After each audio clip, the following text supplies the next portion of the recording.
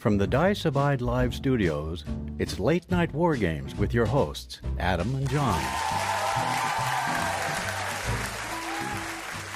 Thank you. Thank you, Jay, and hello, everyone.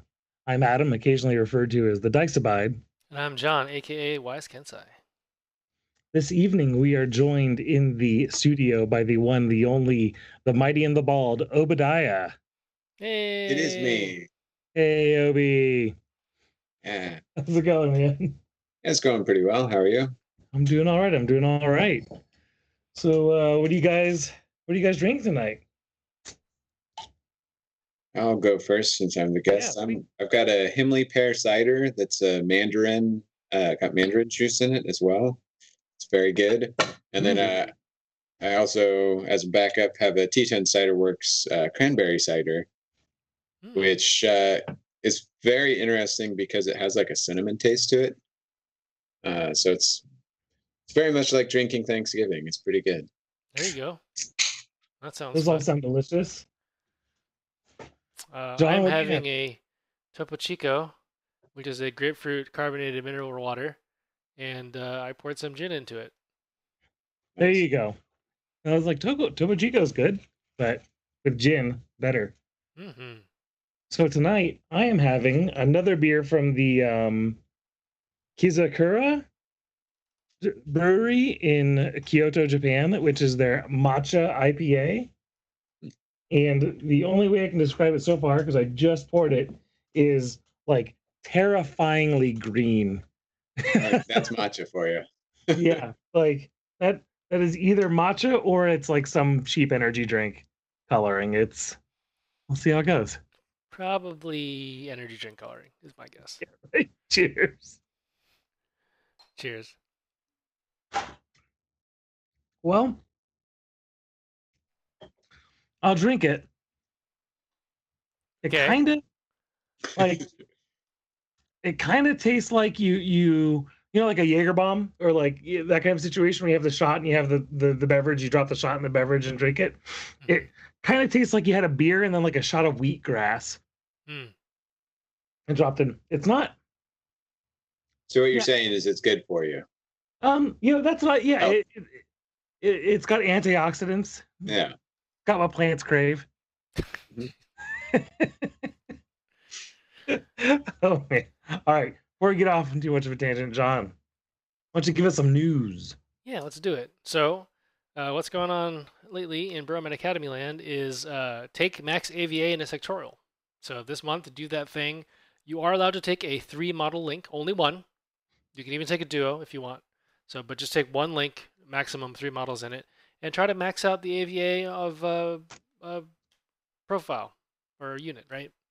If you can't, because you run out of points, that's totally fine, right? But at least make the effort. So if you don't have to take all 5 Hellcats. You can take like 3 or 4. That's totally fine. But just take something abnormally high in terms of AVA, and let us know how it goes. And I'm just trying to encourage you to think about some different play styles and different use cases for particular profiles. Maybe try a different gun you don't particularly use all the time. Just give it a shot. So that's this month. Also ending this month is the tag painting competition. So we've got some great entries so far. I look forward to seeing them as they roll in near the end of the month. But again, that's the deal. So send us some sweet pictures. You get to send 4 plus your before picture and all that. Don't worry too much if it's like already primed or whatever, even base coded. Just sort of let us know that you did it. You started doing it in earnest for this particular competition, because everybody's got like a tag that's like half finished on their table. It's just a occupational hazard. Yep, I've got tags that aren't even started, so there you go. That you beat. I have several. I'm still working on the conversion for the one that I wanted to paint, so I don't know if I'm gonna get it in. Yep. Yeah, and if you are playing vanilla in all your games, you can still max out the AVA of something. I think you have to max out the AVA of 3 things, right? Is that what you decided? Sure. Do that thing. Yeah, all AVA 1 things. Just max out. And maxing out the AVA of net rods does not count. Damn it. Sorry, Clint. I know you're playing Aleph and like all of your things. Wah wah. Yeah. Yeah, so you want Max to out on Achilles. remind people what's going on with our Patreon, Adam? Yeah, so we've switched from our per episode subscription for Patreon to a monthly subscription. So far, we've had 2 awesome Patreon backers switched from the previously the highest tier of the per episode back to the highest tier of the monthly. It comes out to roughly the same, I think a little bit less on most tiers, but we had to switch to monthly in order to start giving away cool swag. They've got an interesting swag system, so the people at the top tier will get access to things like t-shirts and mugs and whatever stuff I can figure out once I can figure it out on the web store. Yay. And those 2 people are the awesome Obadiah, who is here. Yay. And Pete. Bought my way onto the show, everybody. Yep. This is how you can do it. Pay to play. It's how the world works. I am not opposed. I am not opposed. Microtransactions in Late Night War Games. You heard it here. Right. Yeah, so check it out. We're gonna try to get something special for the people that pledge the top tier. So yeah, let's do it. Very cool. In terms of pledges, right? So Defiance, they have claimed that they've got the UK shipping sorted out, right? Because there was the big customs issue they had last update. Now they seem to have settled it, and they should be getting stuff out to everybody in the UK now. So thumbs up for those folks. I wonder if they took my advice and are smuggling it through the channel. That's probably what it is. They pay very close attention to everything that comes out of your mouth. Yeah. But here they've got some shots coming in from their factory in China. And so these are the tiles for Wave 2, right? So some kind of desert tiles there. A million more cards, right? So Virgilian cards. Some new units, right? So that you've got a Gamma and also Valeria Gromos, right? So that's pretty cool. Mm-hmm. And then, of course, the rulebook with some sweet art of Raoul Spectre. Yeah, and I don't think we'd seen that art with Kindrat and Jan Star before. Oh, yeah, I think that's new. Yeah. So we finally know what Jan Star looks like too, right? I mean, we saw his mini, but yeah, it's cool to see some actual art for him. Yep. Let's see what else. Very nice, more toys. Indeed. Yeah. In Battlefleet Gothic news, the Soulforge Studio has put out the Nonconformist Frigate, which is Chaos.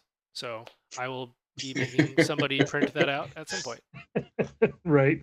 Yep. So they're starting the Chaos Fleet, which I'm pretty excited for. And I think that they said that Orc Fleet is coming up soon, which is really what I want. I already printed out the ships that they had in their guest Patreon. And now it's like, cool. Give me more cruises. Indeed. What are those called? Are they like the Space Barbarians or something? Oh, I'm sure they'll have some amazing name. I mean, they could just call it Orcs with a C. Piss off GW, because you can't copyright that term. Yep. There you go. That's the thing to do. Space Orc with a C. Haha. Or Sporks. Speaking of orc and orc adjacent things, we can talk about some Pano power armor. Yeah. There you go. Good segue. Smooth. Flawless. I try. So this month is the month where they're announcing. Actually, this week is the week they're announcing all the stuff about the new military orders update. So we've got some cool stuff to share with you. Basically, first off, we have the first female Blackfriar, right? Model. I think so. Yeah. Well, there's only the 2 or the 1 Blackfriar model. Yeah, he's got the multi-rifle and he's got a sword like this or whatever. Yeah, no, this is awesome. And I think he said that's a heavy rocket launcher. Yep. Yeah. So I'm very okay with an Albedo heavy rocket launcher. Yep. I think it's just the MSV2 though. Oh, well. That's still fine. Yeah, it's good, but it's not. It's definitely a different piece. Yeah. Yeah. It's still Albedo MSV2 is only on the multi-rifle guy. So maybe they'll upgrade him to a multi-marksman. Maybe the goggles are just really heavy, so you can't carry it around with an HRL as well. That's probably what it is. I'm sure. See what else we got. We have the biggest, heaviest boy, the chunkiest. Okay, yeah. This guy does not skip Arms Day. Yeah, he's a baby tag. I kind of like that they go with this the baby arms inside something that's not a tag. Like it kind of straddles the line between what is a heavy infantry and what is a tag. Yeah. Yeah.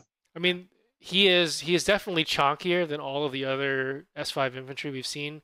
Probably even like the Blackjack and Ratnik as well, right? Those are chonky like designs and stuff. The Ratnik is fairly streamlined compared to the Blackjack. I think the Yeah, the Blackjack Blackjack is is huge. definitely Yeah, but I mean, like, just a block. it's not. It doesn't have baby arms. Like this guy, it seems Yeah. intentionally bulked up in the torso, right? Even over the Blackjack. The Blackjack is like looks like a suit Yeah. in comparison. Yeah. So, Yeah, I can't tell where the head is of the pilot, if it's inside the chest or if it's actually in the helmet. I think it's like. I mean, the shoulders are right underneath like the red gubbin on like right next to the shoulder Yeah. pad. So I Maybe think it's just the actual head. it. I don't know. Either that or it's like in the neck, Halfway you in. know. Yeah. Yeah. He's like Zypel Beeble-Braxing it. kinda. Yeah, exactly. right. It is pretty awesome, and of course the render looks great too. Oh my goodness, yes. Right. The interesting thing with the render is I can't quite tell if the heavy pistol is grabbed by the pilot's hand or by the suit's hand. Hmm. Why It's kind of not positioned in the spot where the well, yeah. Then the funny thing is like is the pilot shooting the gun and the big arm just like waving its finger around at you? both? Yeah, it's like wiggling its finger while it's holding the sword. Yeah, seems fine. I approve. It looks awesome. That looks like a multi HMG. I believe so. Yeah. Those are I- APHMG according to the. The dossier is saying APHMG, Yeah. yeah. So and also the loadout that they gave kind of early on with But just that like all doesn't the mean anything. right? It can very Yeah. easily be wrong. They've been wrong in the past, and even Because after then- Army comes out, they could still be wrong. They have other AP HMGs in the army, and they follow the kind of standard Pan-Oceania HMD design. This follows the same as the cutter. So, who knows? I'll take a multi HMG on a heavy infantry. Yeah, Yeah, that'd be rad. can't be possessed. Seems good. Yeah, it's Pan-O. Why not? Maybe has vulnerability possession. That would be funny. No, my arms. Yeah, all it does is just like do this, like squish the arms. Ow. Just puts his hands down at the end. Yeah, no, those reveals were all today, right? Yeah. Oh, they look so cool. Yeah, I mean, over the Yesterday. past couple days, I sort of pulled from a bunch of videos. I'm not really sure what came from what video anymore, but yeah, Right. it's definitely pretty rad. Let's see what else we got. We've seen the Coadjutor Croziers, I guess, is how. If there's any reason to watch the video, it's to hear Carlos try to pronounce that. Yes. There's at least 7 more R's. Yeah. So, I mean, it seems like these guys are the replacement for Order Sergeants. Yeah, I don't know what's going on with that. That you know? sounds like what it is. They actually released a blog post as well, saying that they were kind of some of the different design things that they were going with, like the one thing with this Night of the Holy Sepulchre is that it's no longer has hollow mask because they're like, an S5 infantry doesn't really need that, but it's still up in the air whether they mean it doesn't have hollow mask or if it doesn't have hollow projector either. Mm, Oh, right. sure. And then these guys here are, I guess, to replace the order sergeants, and it will be a cheaper version of what the order sergeants were bringing. Oh, interesting. Yeah, because Yeah. I think it'd be hard to keep 2 versions of light infantry with the same loadouts around. I mean, these guys don't have an HRL. They might. That's I would be very Yeah, sad if I might. lost the HRL and Oxbot profile. right. I love that profile. All the fire. It's pretty rad. As are the minis for this. Oh, they're so good. So there's I guess the Crozier with MSV2 and Spitfire. So that really sort of sells it that it's most likely the direct replacement. Yeah, I mean, it's fine. You can use your old Order Sergeant minis for everything. It's not a big deal. But the Well, new, so here's a thought about that, right? So the order sergeants weren't discontinued though when they discontinued magisters, and then we know that the magisters are getting replaced. Mhm. So they could actually keep them. And right now, the only order sergeants they have is the one with the combi, the one that's a hacker, and one with the HRL. So they could reduce their profiles down to those 3. Oh, make them all just specialist sergeants. Yeah, exactly. And then so like you've got one spec sergeant with a combi and an Oxbot, another spec sergeant that's a hacker, and another spec sergeant with an HRL. Like, then you could still mix them in because they have, it's not like they're they're not old sculpts and they look very knightly. They still fit the aesthetic. So that's my working theory right now. We'll find out, right? And there's It sounded like they were getting replaced, but yeah, we'll see. I mean, because I think they'd said that you can use your old order sergeants as these guys. I have like 8 old order sergeants. Yeah. Well, now you got 8 of these guys. Yeah. Then you have to buy the tertiaries and stuff too. And the tertiaries, yeah, because they got split into those. Yep. Well, that's right. That's right. We'll see. Yeah. We do have this is the exclusive pre-order model, apparently. You have the Infirmer with flag, aka Dude, I love that model. Yeah. There's definitely some people poo-pooing it about, like what special ops team goes into battle with a banner. But at the same time, what special ops team is made up of Catholic knights in power armor, whatever, Yeah, the kind that's going to go to war with a banner. I mean, yeah, exactly. Very Haley affinity. Yeah, no, it's fine. She looks awesome. It's a cool model. But I mean, they're also in the fluff. They're actually engaged in large scale battles too. So. And also, this is the Infirmer. Yeah. She's got to be like, guys, over here. Yeah. When you're dying, get your medikits over here. Don't shoot me. I'm a medic. Yep. You over there, and she's gesturing with the sword. Exactly. Yeah, exactly. Stand in line. I think this is pretty polarizing. Either you love it or you hate it. I'm just kind of all right. I fall into the love it category. Fair enough. All right. What else? We have a new Knight Commander, right? So this is Pano's answer to the Dao Ying, I guess. It interestingly has a monofilament Nerf sword. Yep.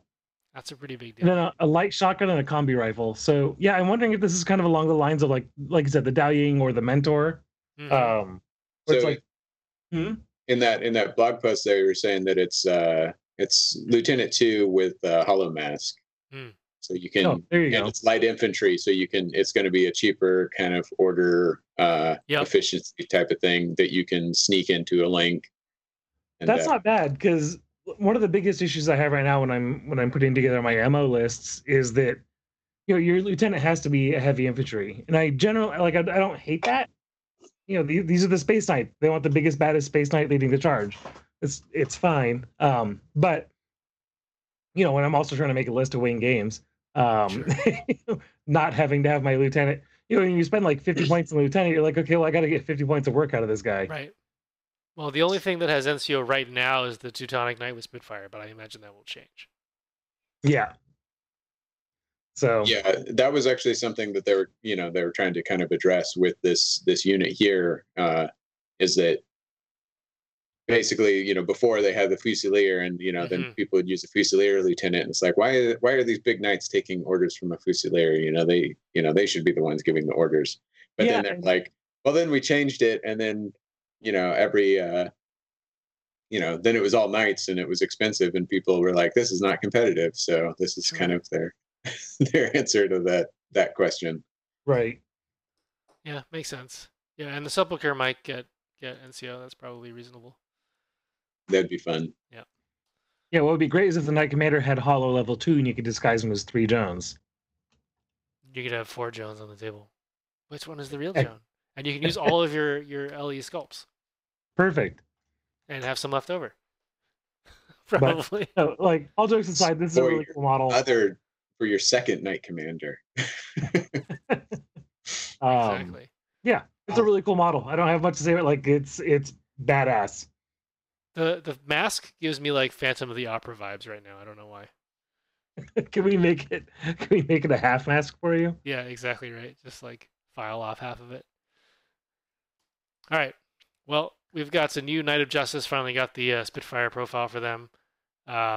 Spends maximum justice. In the form of damage 14 bullets. Pew pew pew. Right. I'm looking at it side by side with the Father Knight Spitfire. Yeah. The Father Knight Spitfire still looks good, but they've definitely dialed up the amount of tech gubbins. So the legs on the Knights before used to be really big solid greaves with hard edges, and I kind of liked it because it just looks like a slab of armor. And the armor here is definitely more. Looks more layered. Yeah, it's more layered. There's more bits to it. It's also, this is maybe a minor, like it's such a minor criticism because they look so good, especially when painted. But all of the other knights previously had the same thigh and leg armor, and so you could tell that, like, the difference between like a Hospitaller and, oh, I'm brain farting which one, but like one of them had like an extra piece of armor over the foot, and that was about it. But he looks awesome. He's gonna shoot you with that Spitfire. I love that. I love the profile. Great profile. Great He's got lieutenant some too. sweet abs too. Yes, Sorry? indeed. He's got some sweet robo abs, Yeah. Robo abs. This guy's hiding his abs. Yeah. So Mendoza is making his way in, and this is heavy shotgun on his card here, and not Vulcan. Yeah, I'm kind of wondering if he'll have continuous damage, kind of like maybe the one Hassassin fella. So at first I was a little lukewarm on the model, but it's grown on me, especially kind of after hearing the fluff where we don't even know if it actually is Mendoza, but it's absolutely a piece of like Pano propaganda.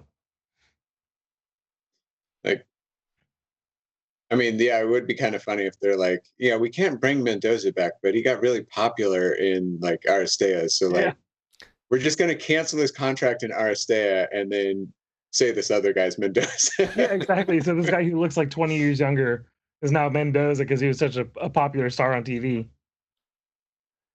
What a crazy like plot hook that you can just do in this universe, right? Right. You're like this like talk about a reboot. It's like Darkwing Duck was great. Let's bring back Darkwing Duck. As a military hero, though, he's going to fight wars for us. He's going to get dangerous. Wasn't it part of like the N2 story that I feel like Achilles or maybe just some of the Myrmidons in general were Aristea stars? So, I mean, it's not unheard of. Yeah, exactly. You put Mendoza's cube into a younger, sexier, more marketable body. Yeah, that last part, more marketable, is the key. They should have made him look like Jude Laws. I think that was their main problem. Oh, that'd be good. But no, still a very cool model. I'm gonna have to get one for Aristea as well as my my military orders. Are you gonna use this one for Aristea instead of Leather Daddy Mendoza? I mean, why not both? I mean, you can give him the sweet wings for the Aristea version. You've got the pious version and the less than pious version. The naughty angel version. Yeah. Cleansing fire. Drag you to hell. Well, talking a lot about fire right now, so remember everybody, safety first. You gotta put a helmet on your helmet. Dude, I love this model so much. The helmet on the helmet is a little, I mean, it's a little goofy. Like, I'm just gonna say it. But the model looks rad. It does. I mean, like, I guess if you are a biker knight, you probably want to end up putting a thing on. So yeah, let's go straight to the model. We have the bike dog. So it looks a lot different, right? So the art they showed, it definitely looked like a Vespa. This does not look like a Vespa at all. The bike looks great. Much better. The up armored prow is kind of weird, but whatever. It's fine. But I kind of like it because it's basically this guy is just going to drive it straight at you. Yes. I don't know what that would do to the handling, though. I mean, if you have power armored assist holding the front fork straight. Yeah, I don't know. Anyway, I won't question it too much. We have to suspend. Space technology makes it possible, John. Okay. It makes ramming. It makes ramming with a motorcycle viable. It even has shock absorbers on the ram in the front. It does. And there you go with boarding shotgun. It's a super cool model. I forgot who first said it, but it's the Holy Knight of Motocross, and that's fantastic. The what of motocross? The Holy Knight of Motocross. The Holy Knight of Motocross. Yeah, there you go. The patron saint. Again, a really rad model. To have any complaints about these models, like, they look amazing. I only wish that the helmet was more integrated, so it didn't look like a helmet on a helmet, and that could be solved with paint. No, I think you want it to look like a helmet on a helmet. Like that's the whole point of this, right? It should be like out to his shoulders. Like a regular helmet is already damn near to your shoulders, anyways. I mean, like I kind of want to make him into like a motorcycle cop. Use them for your O12. No, I mean just like, but like O12 already has the lock Just keeper, right? yeah. So I don't think you need another one. But this guy would make a good like Pano also needs motorcycle cops, right? Like That's they have fair. to police themselves. That seems fine. So this guy would be a great way of doing that. And just got to give him like a high visibility vest, right? Just make his tabard all bright orange. Yeah, right. Exactly, and do like a stripe down the middle of that like high reflective tape. And Yeah. the cross. Yeah, there you go. Like a cross of high reflective tape. Oh, there you go. Boom, done. All right. I do really like that it comes with the unmounted version as well. Yes, it is pretty nice. Unmounted version with Nerf sword. Yeah. I mean, he's pretty good in close combat. He'll chop you up. He actually he is shockingly good in close combat. He killed a chimera once. That was very sad. But Yep, another model to look forward to. all right, sounds good. I know exactly how I'm going to paint him now. Oh, man. We Here have we go, the Knight the new Knight of Santiago. Santiago too, right? So Mhm. dossier has been updated a little bit, and man, this is a cool model. Yeah, they're still using tactical rocks, which I'm fine with because it works with my basing. It does not work with my basing. I'm very annoyed, but It's a little ambiguous if this is like an organic rock or a piece of cement, which I appreciate at least. So it's more Sure. flexible yeah. with what it goes with. Honestly, yeah, it's such a cool model. One thing I really like with this new design is that he's almost got kind of like, it looks like he's got like Kevlar sleeves over the biceps rather than kind of mechanical biceps. And I've seen that in a number of the newer designs, which I like a lot because it kind of shows you those ones that are slightly lighter armored, or at least that kind of seems like it. Yeah, I mean, I wonder if they're gonna get rid of his AD, right? Yeah, I don't know because he doesn't have like the AD wings on there. Yeah, or maybe we'll get a different one for Starmada or something. Right, that's also possible. Well, it's a single AD profile, right? Yeah, but it's the Or- KHD yeah. specifically that's the AD profile. Oh, really? Okay, yeah. So I don't know. Hard to say.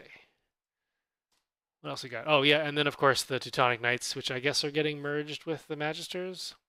Yeah, that's what I'm hearing is they're taking over for the Magister. Well, the equipment that they have in this picture is all Magister equipment. Yep. Yeah. Yeah, Magisters have light shotguns and Panzerfaust, and then they have a missile launcher profile. Yep. The Teutons had Panzerfaust and combi rifle. Yeah. I'm kind of hoping that they keep the kind of high ballistic skill that the Teutons have, the BS-13. I mean, 12 isn't terrible. I mean, it's not, but it's really funny to have like a berserker guy who's also really good at shooting as he comes charging forward at you. That's fair. Yeah. Well, that's it for the new profiles. I'm sure the new shiny renders and stuff that we've had so far. I presume we'll get another video tomorrow. I'm going to miss the explosive close combat Teuton Knight if they don't bring him back. Yeah, it'd be sad. That would be a bummer. But no, the very cool concept art. Looking forward to more models, of course, after the initial launch. I am glad that they're revisiting military orders instead of ditching them. Oh, giving an update instead of like sending them the way of Murph. Yeah, because they've been doing that, right, with some of their older sectorals. Yep. As when you're hoping like, here comes the Murph update, JK. I mean, I meant like we were talking about this earlier, right? Like a lot of people are pre-ordering this box that that was surprising to some of our people who work at or own stores, right? So I think like JSA, they're a very iconic army because they're like, look at these guys with swords and they're amazing and they're so flavorful. So that makes sense, or as I guess Boss Street would say, lovely, right? They're very lovely.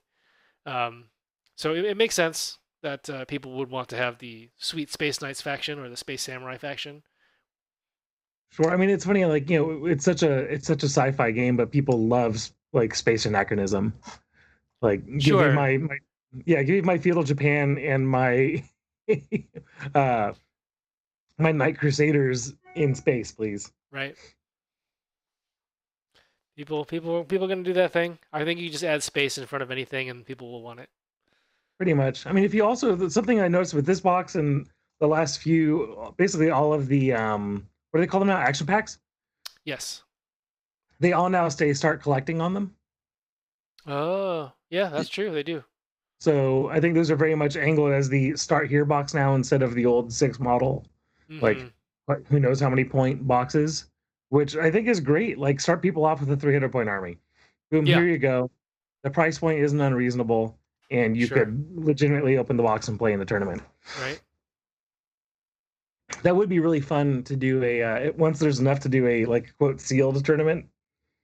Like you have 300 points, but you have to play the action pack, and that's all you get. And you've got to build it right now. Yes, go. You've got an hour to put it all together. You get the action pack and one blister pack. On how clean it is. Oh, that'd be funny. Yeah, paint required.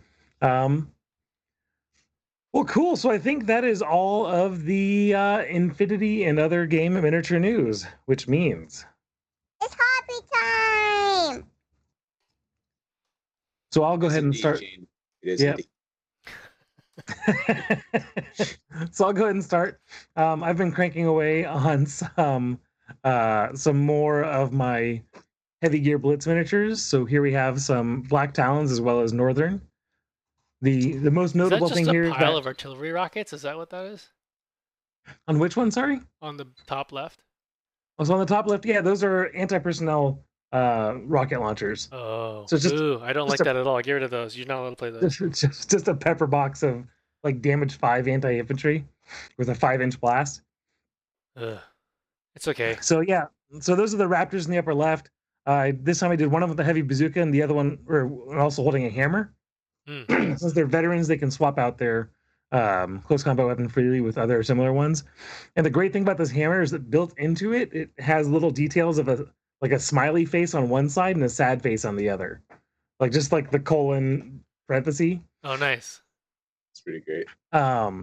And then so yeah, I thought that was kind of appropriate for the bazooka. Like it's going to bazooka you and then just crush you. The hammer. The one next to it has a medium particle, or no, not a medium particle. It's a medium pulse laser. Ugh. Again with the light rocket pods on top. And then I swapped out its close combat weapon with a spike gun. So I think which makes it a medium spike gun. So it's like AP4. Yeah. So it just punches through armor, and they both have brawler. So I really wanted to emphasize that they have close combat weapons. Yep. So in the games, John, you and I've played, you've played against the Raptor, or not the Raptor, the Vulture a few times, which is heavy armor and long range. Mm-hmm. These guys are heavy armor and punch you in the face. Gotcha. So Gotcha. instead of tank guns, they've got pulse lasers, rotary cannons, and heavy bazookas. Gross. I hate all of it. So they're made for getting close. And then to the right of them is another Dark Kodiak and Dark Cobra. Mhm. This time I did both of them with the MPA profiles. Sure. The crazy thing about their MPAs is that they're also precise. So Oh, wow. Precise and advanced? precise and advanced on both of them. And then Well, that's what the makes Dark, laser cannons good, and now you don't pay the... Oof, that's gross. I don't like it at all. yeah. And then the Kodiak has a precise light anti-tank missile. While the Also Cobra gross. next to it has artillery rockets and a guided mortar. So Boo. great weapons all around. Like them both. Good thing you can only take like one of these. No, yeah, pretty much. With just about any variant of anything in Black Talons, you have like one. Yeah. So then underneath the Raptors, I've got a pair of skirmishers. Right after I took this picture, I went ahead and ripped the arms off the bazooka skirmisher and did a light autocannon and frag cannon. Okay. Just because the more I looked at it, the less I wanted to actually run the light bazooka. Mhm. They already have light rocket packs, which are AP at the same range bands. Like I'm not getting a lot out of the bazooka itself. Sure. And then to the right of those are a pair of Wildcats of the North, which their story is funny. They're basically their entire background is they're not very good, and only one faction buys them, and that's the Western Protectorate, Mm. which is what I'm playing for the North. they couldn't sell them to anyone else. They basically had to sell them at clearance prices to get rid of them. And the Western Protector was like, we can afford clearance prices. We'll take your not very good gears and have them be not very good with us. Success. And then exactly. And then the last thing on the bottom here is the Hoplite, which is the heavy APC that is in Peace River, but also seconded to Black Talons. Oh, I see. Well, I guess I'll have to be getting one of those at some point then. Yeah, and I magnetized it, and it would have been smarter to magnetize it before I decided not to magnetize it and glued it all together. Yep. Seems about right. But basically, like, I felt the shame of Frank, who magnetizes every stupid little thing. Yeah, his shame game is strong. Yeah, it is.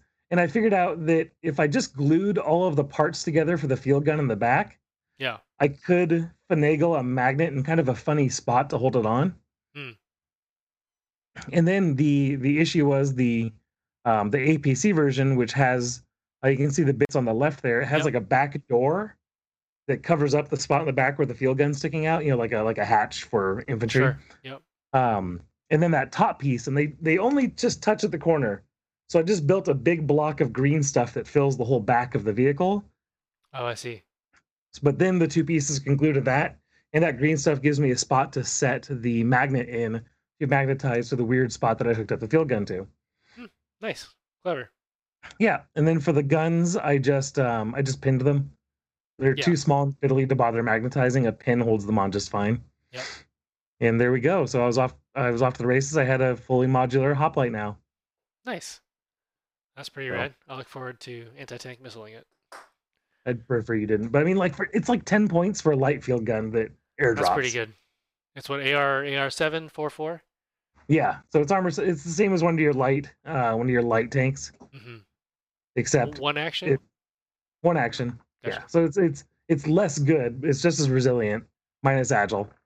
It's less resilient. Huge. Agile is so huge. So huge. But it's a freaking light field gun wherever I want it. That's really what it is. That's pretty cool. So that's what I built. What did you get up to? Well, I built my Rally Jerboa, which is important because it's going fast. Yep. I also put together my last missing LHT 67 profile. So this is with the MPA on it and the light airburst missiles. I sort of, you have to glue the flight stand in, and it's just a ball and socket joint. And I thought I had eyeballed it correctly, so it was like vertical, right? But I actually did it so it was dipped down a little bit, so it looks like it's decelerating. So I just made the turret aim up a little bit, and everything worked out fine. Which is one of the things that I really like about the Heavy Gear miniatures is they're all posable, at least to this degree. Some way more than this, some way less, right? But like, it's at least you can sort of customize it so it's not just like every tank has its turret pointing straight forward and like that's all it is. So it lets you give a little bit of character to your minis, and assembly mistakes like this can turn into some pretty cool like sort of slight pose differences, which is fun. I enjoyed that. So you actually made it look really good. Yeah. Like the way I do everything else. Let's see. I put together my Hospitallers, and I think some of the Order Sergeants, and I rebased some of the Acon that I bought from Tim. The Bogmarie are currently in simple green, getting stripped. Sorry, Tim. Not that your paint job was bad. I just wanted to do them in a different color. So doing that thing, and also I wanted to get them off the base so I could put them on my resin bases that I'm putting all my pano on. He's actually got two of the regular snipers, the old one and the new one. Oh, nice. That old regular sniper is great. Yeah, it's pretty awesome. I'm really happy with that. I'll probably just paint the plastic base, whatever color I end up painting the base, the resin bases, because there's enough stuff covering it that you won't really notice anyway. So it seems fine. I look forward to getting. Are fantastic. What's up? That old or the old sniper and the new sniper. Yeah. Oh, they're so great. I'm excited to just like put a sniper literally anywhere on the table and cover. So yeah, it's gonna be a good time. I also just look forward to playing them on the table. Are they also mine layers or something goofy like that? Probably. I don't think they do. I think they have like a forward observer that's a mine layer or something. There's like a mine layer profile for sure. Their hacker has a grenade launcher and a fast panda. Yeah, they've got some really weird profiles for the regulars. They're pretty great. It's very silly. Yeah, that's what I did. Obi. Tell us about this thing. So I'm working on my Defiance miniatures here, Hmm. and figured that the Nox being the prolific bad guys that you shoot down, or probably that I should start with them first. And mainly just got the black done so far, and I got all the bases for them done. So just kind of slowly working through those. Gotcha. I like that by the end of this, you're going to have a Shazvasti army. I mean, except for the parts that I don't buy. Yeah, you're going to have a Shazvasti army. One of us. Or Welcome maybe to the one club. of you. But yeah, so did these, and then I also did a little bit of sculpting on a Grinzer, which John's got up there. Yeah, so I just took the Grinzer from the Securitate SWC box and chopped up the arms quite a bit and reposed them so that he is firing his gun. Is his foot on a tactical cleat? Like for tying up a boat? Yeah, Nice. yeah. I figured that my Tunguska and my Talk are going to be in kind of a shipyard is the plan. So That's that'll fun. be what that table looks like. It's kind of a city urban landscape with some. I got some of those major big towers from Brutal Cities, and I got like a like this dockyard sort of yeah. thingy. I figure it'll be like dockyard with like I got way too much like fun like bits, so it'll be probably be hell to actually play on, but it'll look fun. Like I got a tram system. There's gonna Oh Jeez. goodness. it's gonna be all kinds of stuff. Get it ready for Rose City Raid 2022. Yeah, I might have it built by then. That sounds about right. Lord. But that looks, I mean, that's fantastic. You know, compared to things you were working on recently, like your Zote, being able to like sit down and finish a project might feel good. Oh yeah, definitely. It was fun to put this down, and then and then I looked at the clock, and it was only about an hour and a half that I'd been working on it. So It's fantastic. yeah, Big Thanks. big sea change, right? No more staring at the Zode for like a whole month. yeah, it's nice to get done with that. I mean, it was like 17 sessions, so it's like over 2.5 or over 3 months. So Oh God, that's right. Well, Well, it looks really great. So if you haven't seen it, you should go check out Obi's channel, Nehemiah Hobby, and it's linked to on Late Night War Games channel, so you can go check it out and you see all the wonderful work he's put in on his Zote. Well, cool. So is that all you got for us this week? yeah, that's all I've really been working on. I'm Excellent. gaming Well, now. it's time. I like to do games. That's what I like to do. Helps to push the right button.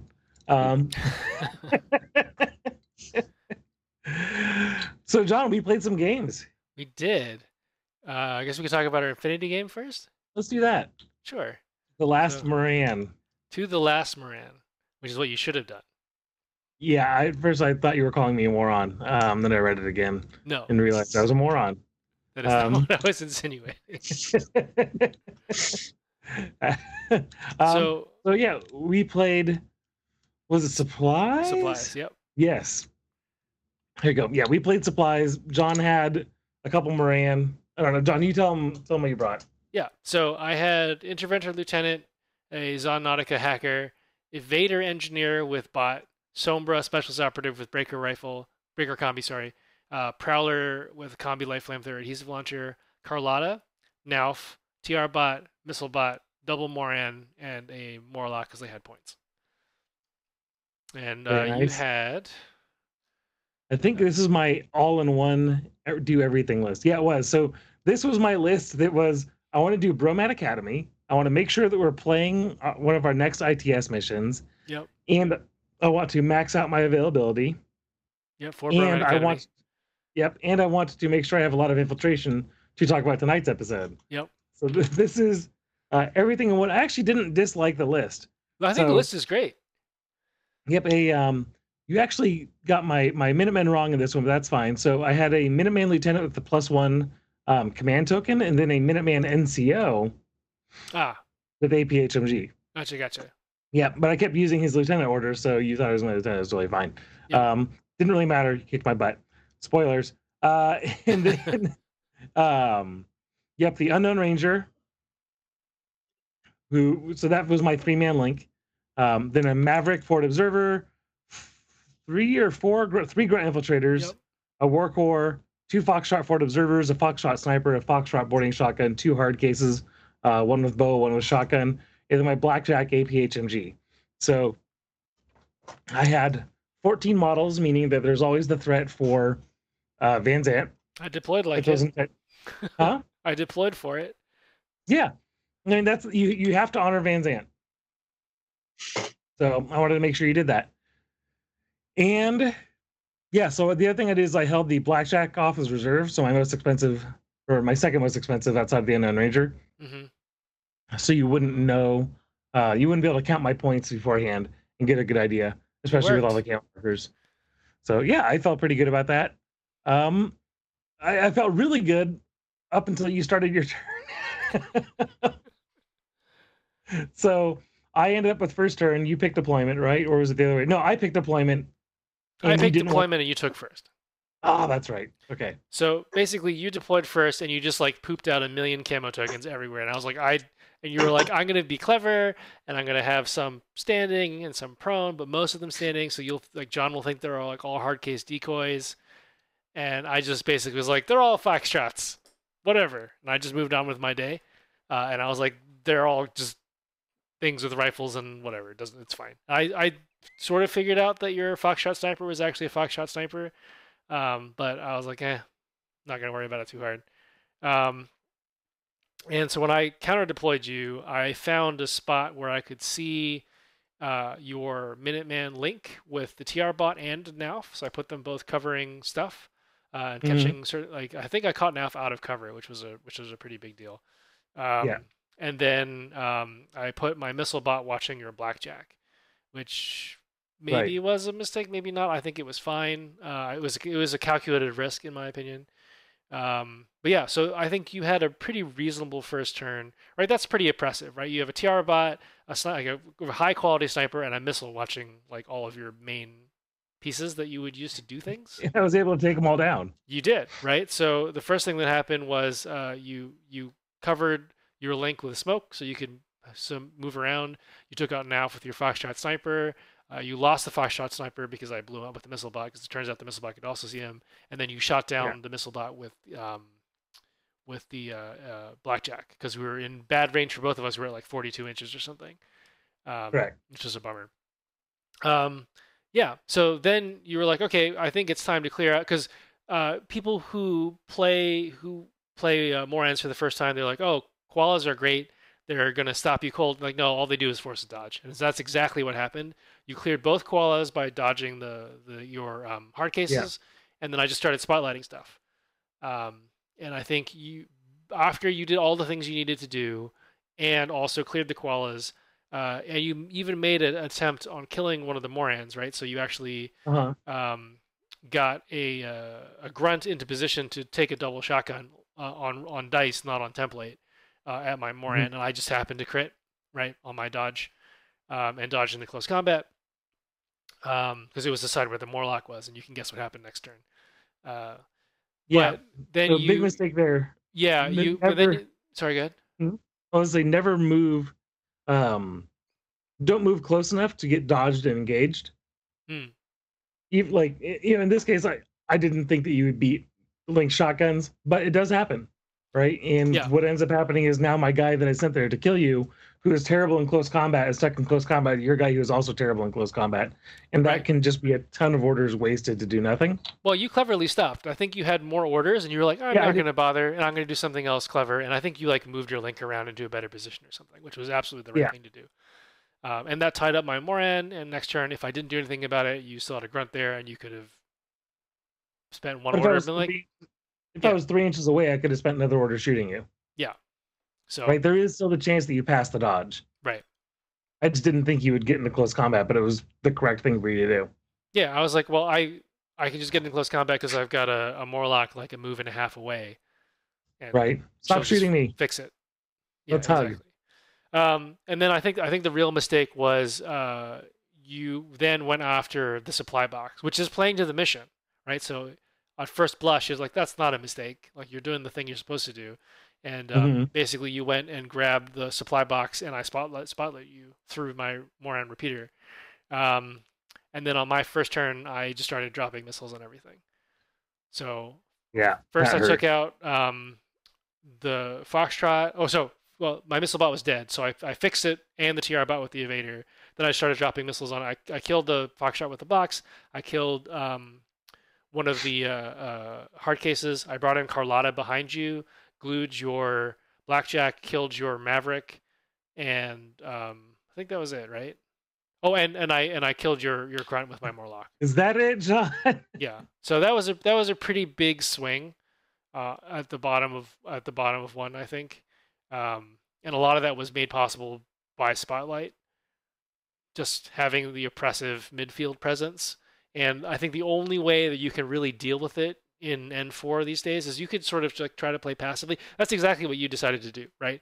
Because the Spotlight is designed to my configuration of my list is designed to suck orders from you. If you're going to do anything in the midfield, if you ignore my Morans and you allow me to attempt to spotlight you, if you don't clear that state, I'm going to drop a missile on your face, right? But clearing that state means walking out of repeater range, which is maybe not where you want to be, because maybe you want to be in the midfield for whatever reason, right? Probably to contest something. You have to leave it and then reset. And that costs at least an order, if not two, right? Going back into camo is reasonable. Is a big deal. Yeah, you could go back into camo, but a lot of the things that were spotlit, well, specifically the grunt, and the unknown ranger cannot go back into camo. So yeah, that doesn't work for those cases, and that's actually what I think caused everything to crumble.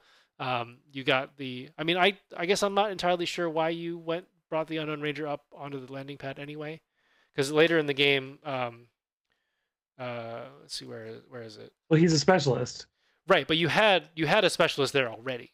Is my point.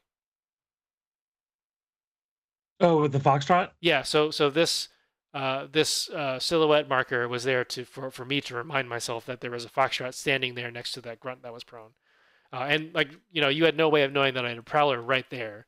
Yeah. If I remember correctly, I felt like the Foxtrot was my backup plan. Mm-hmm. Unknown Ranger is 6'2". Sure. So he can move more quickly and shoot. So the idea was like, if I have to fight for this thing, if you move something over to draw bead or line of fire there, or get that Morlock up there, right? Like he might be able to take a Morlock in close combat. Oh yeah, he's pretty good. He has natural born warrior, right? Doesn't he? Yeah. Yeah. So I think he's probably okay. Yeah. So it was the tougher thing to move up and take that box with if I couldn't retreat in the same turn. Sure. Yeah, but I guess to Clint's point, right? Yeah, you can go back into camo if you aren't carrying a supply box, right? So there's that as well. Yeah, that too. So but that makes a hard case an excellent candidate for this, right?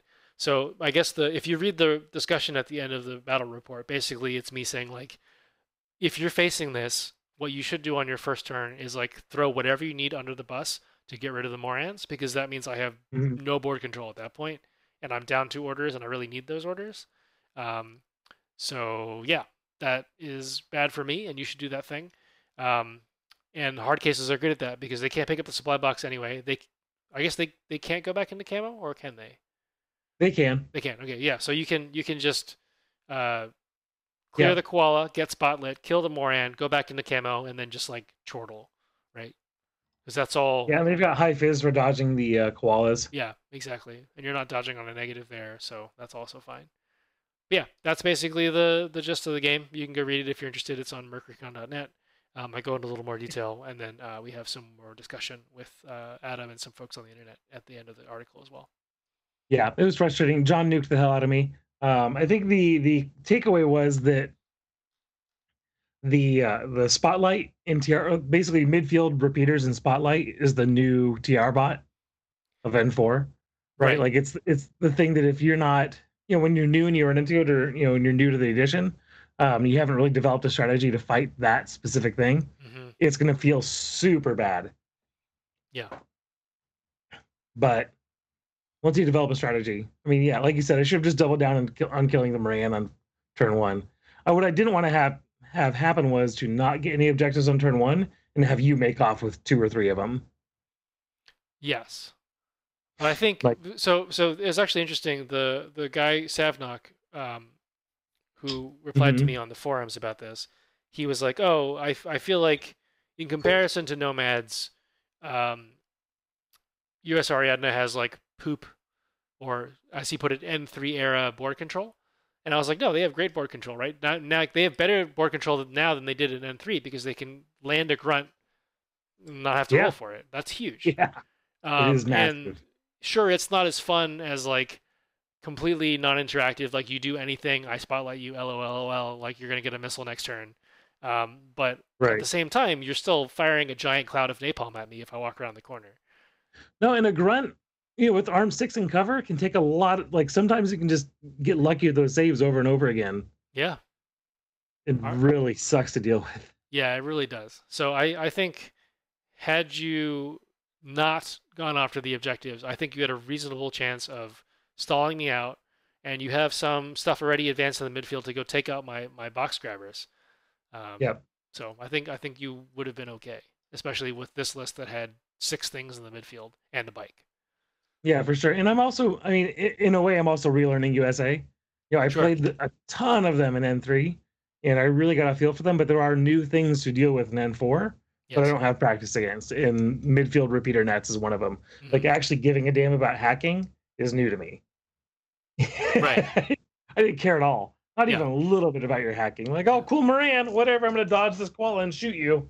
It was pretty funny though when I hacked your blackjack that one time in N3, and you're like, "Wait, oh crap!" Yeah, right. And I think it might have been like the last time I took a blackjack in N3. Yeah, I think you're just like, "Have this noise." Blackjack give me my devil dog. Yep, it's exactly. Fine. Oh, that was awful. So then you and I played a couple games of Heavy Gear. Yep. And this was really, I think we were really testing both of them around this, the bikes. Yes. Specifically the Grell hover bikes. Yes. And do they suck or not? The answer is they don't suck, and they're very good. Yeah, holy hell. So this game was really fun because I got to bust out my drop bears, which for those who aren't familiar with the fluff, it's basically a regiment in the Northern Army where they have figured out precisely the heaviest thing you can safely, in quotes, throw out of the back of an aircraft. So they have airdrop, which is basically Infinity Infiltrate, with just absolutely massive weaponry for things that start off in the midfield. So it was a lot of fun to put them on the table. I definitely made some mistakes in deployment, but the other thing, so the other thing that I think really cost me the game, though, was just those damn hover bikes. So yeah, maybe we should talk about why they're so good really quick. So basically the idea is that with my force composition, I took two recon squads and 1 GP squad, or general purpose squad. So the recon squad allows me to do this objective called detailed scan, which is basically I pick I nominate some of Adam's models as a detailed scan target. The other objective I chose was assassinate, which is I can point at a model and say, I'm going to kill that thing by the end of the game and get a point if I do it. So that's basically it. And effectively, for you Infinity folks out there who haven't played Heavy Gear, this amounts to picking a model, picking a target on Adam's list, whip rolling it, and then shooting it. Right, so stuff is a little tougher in Heavy Gear than Infinity. You probably need like at least 2 orders worth of shooting at something to kill it with the appropriate gun. Rarely will you just like completely blat something off the table. But jet bikes are basically looking for a 4-up on a D6 on 2D6. Right, so if I make a 4-up on either of those things, I get my whip roll passed. Right, so that's that's a 75% chance of passing that. And hover bikes move 24 inches. So you can move 2 feet And then Yeah. as long as you end up within 6 inches of one of my characters, Yeah. you have a 75% chance of Yeah. getting your objective. So zone of control is 6 inches, right, quote unquote. So I have a 30-inch threat range to achieve my objective. And Grail hover bikes actually have reasonable guns to challenge a light gear. So if you're, if you're not like Mr. Chonky, enormous Arm 9 gear, then I stand a reasonable chance of killing you. So hover bikes are really good. We've talked to Rooster. We've gotten the rules adjusted a little bit to hopefully make that less of an issue. Now the quote unquote whip roll is an opposed roll, which helps a lot. Yeah. Yeah, and a couple other like very minor tweaks. But the game was really fun. I had a good time. I really am starting to figure out how tanks work now, which is a lot of fun. They don't like getting close to gears. Yes. Yeah. So I don't know. It's not up to my Infinity Battle Report standards, but I need to. Better than my battle reports. Yeah. So it was. I really enjoyed it. I'm really starting to like the way CEF plays on the table, and they're starting to click for me, which they were not at all before. I was just like, I don't understand what's happening. I feel very ham-fisted at the table, but I'm finally figuring it out. So then I played one more game against Frank. And basically this was in direct response to this game against Adam. So this game engendered a lot of discussion in our rules chat. And basically this was the game where we tested whether or not an opposed roll would quote unquote fix the problem. And Frank and I sort of, under the watchful eye of Rooster, sort of determined that it's probably a suitable enough fix to make bikes not OP anymore. So that's pretty good. That's going to make it into the new edition, which is fun.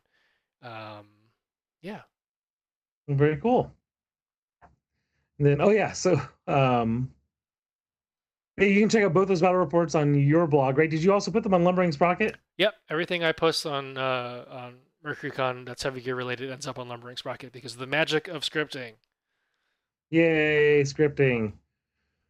Cool. And then actually, I just really quickly, I did play one more game of Infinity. Nate Kapke resurfaced, came out of the abyss, and showed up in my garage with the mask on.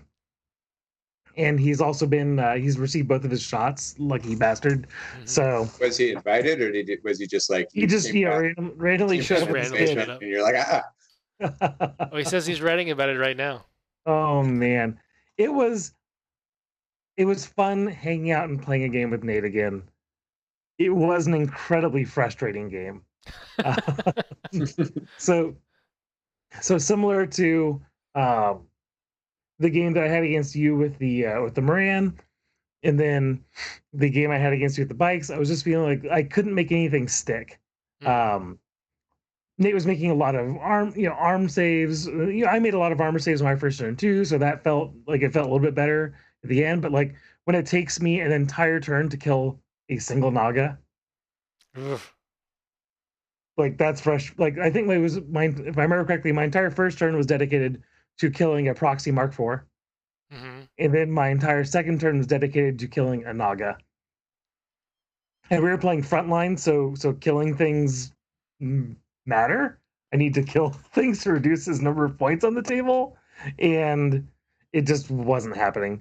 I think by the time I started, by his third turn, he was down 1 order. In my third turn, I was down 7 or 8 orders. That's rough.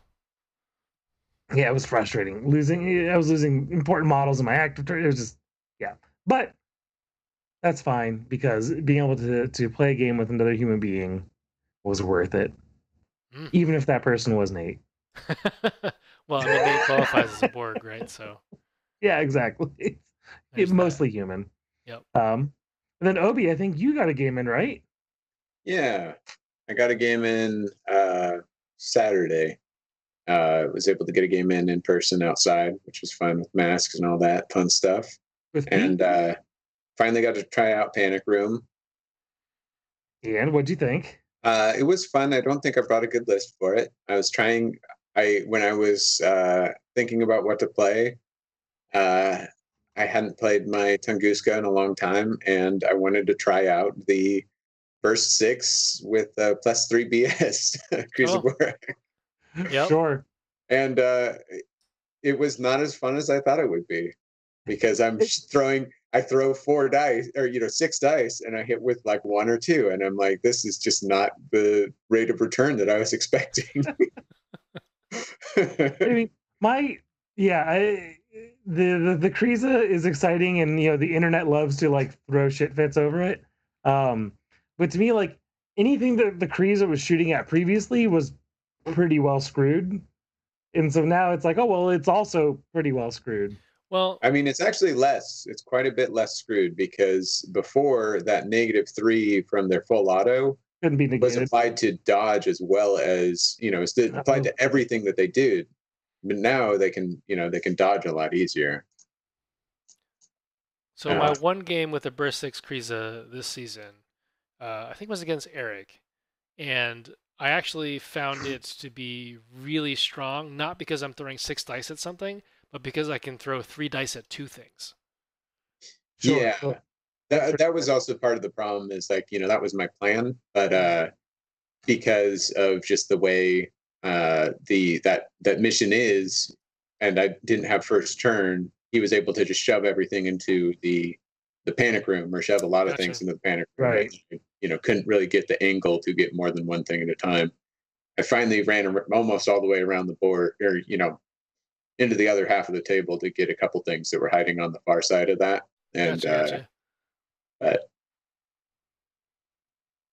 overall, I think it ended up being like maybe a tie. I don't know. It was by the end of it, I tried to do a dodge on something, and if I had been like just a little bit closer, I would have been into the. I had been paying attention a little bit more. I would have moved it more carefully, and been tying up with holding the HVT. Gotcha. Whoops. Did have some fun stuff. I tried out two Spectre snipers. Ooh, that's interesting. Yeah, because I was trying to hide them where they could see the opponent's little heater things, or like antiviral machines. Yeah. The little washing stations. Yes. And to keep the to not only to keep my own alive, but also to shoot his if possible.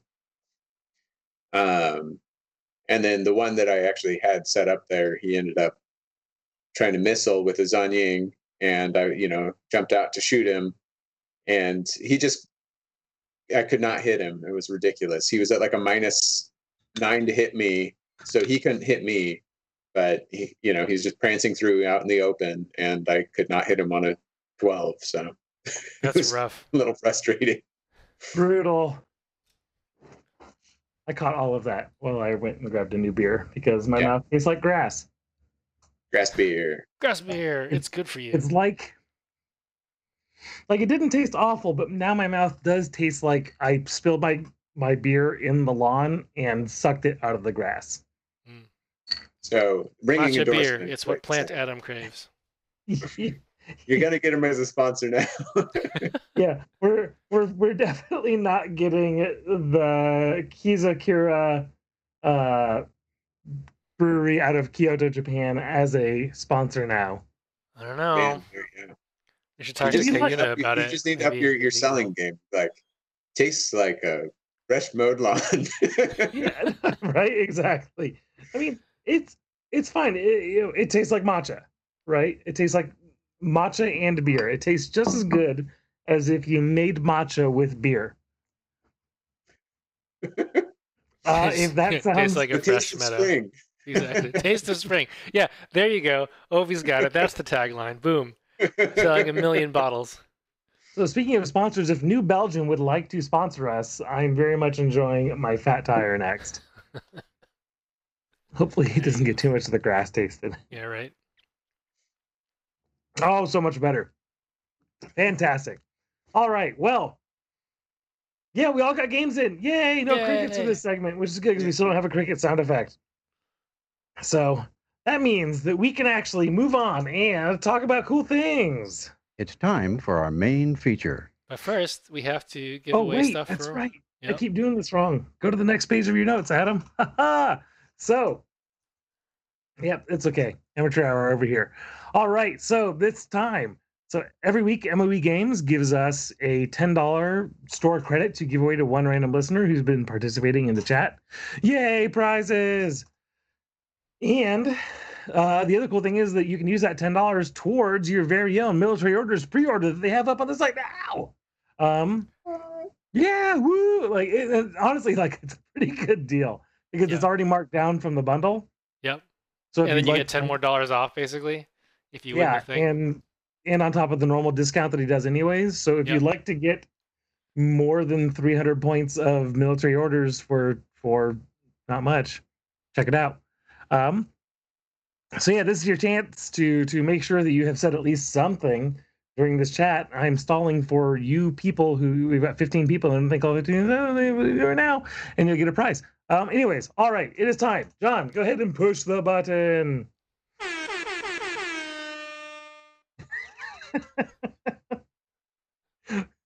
that was the sound button. How about the name button? I did.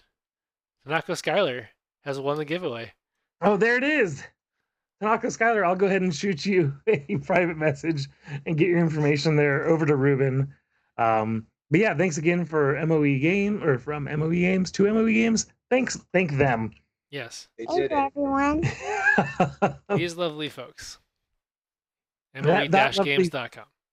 Folk.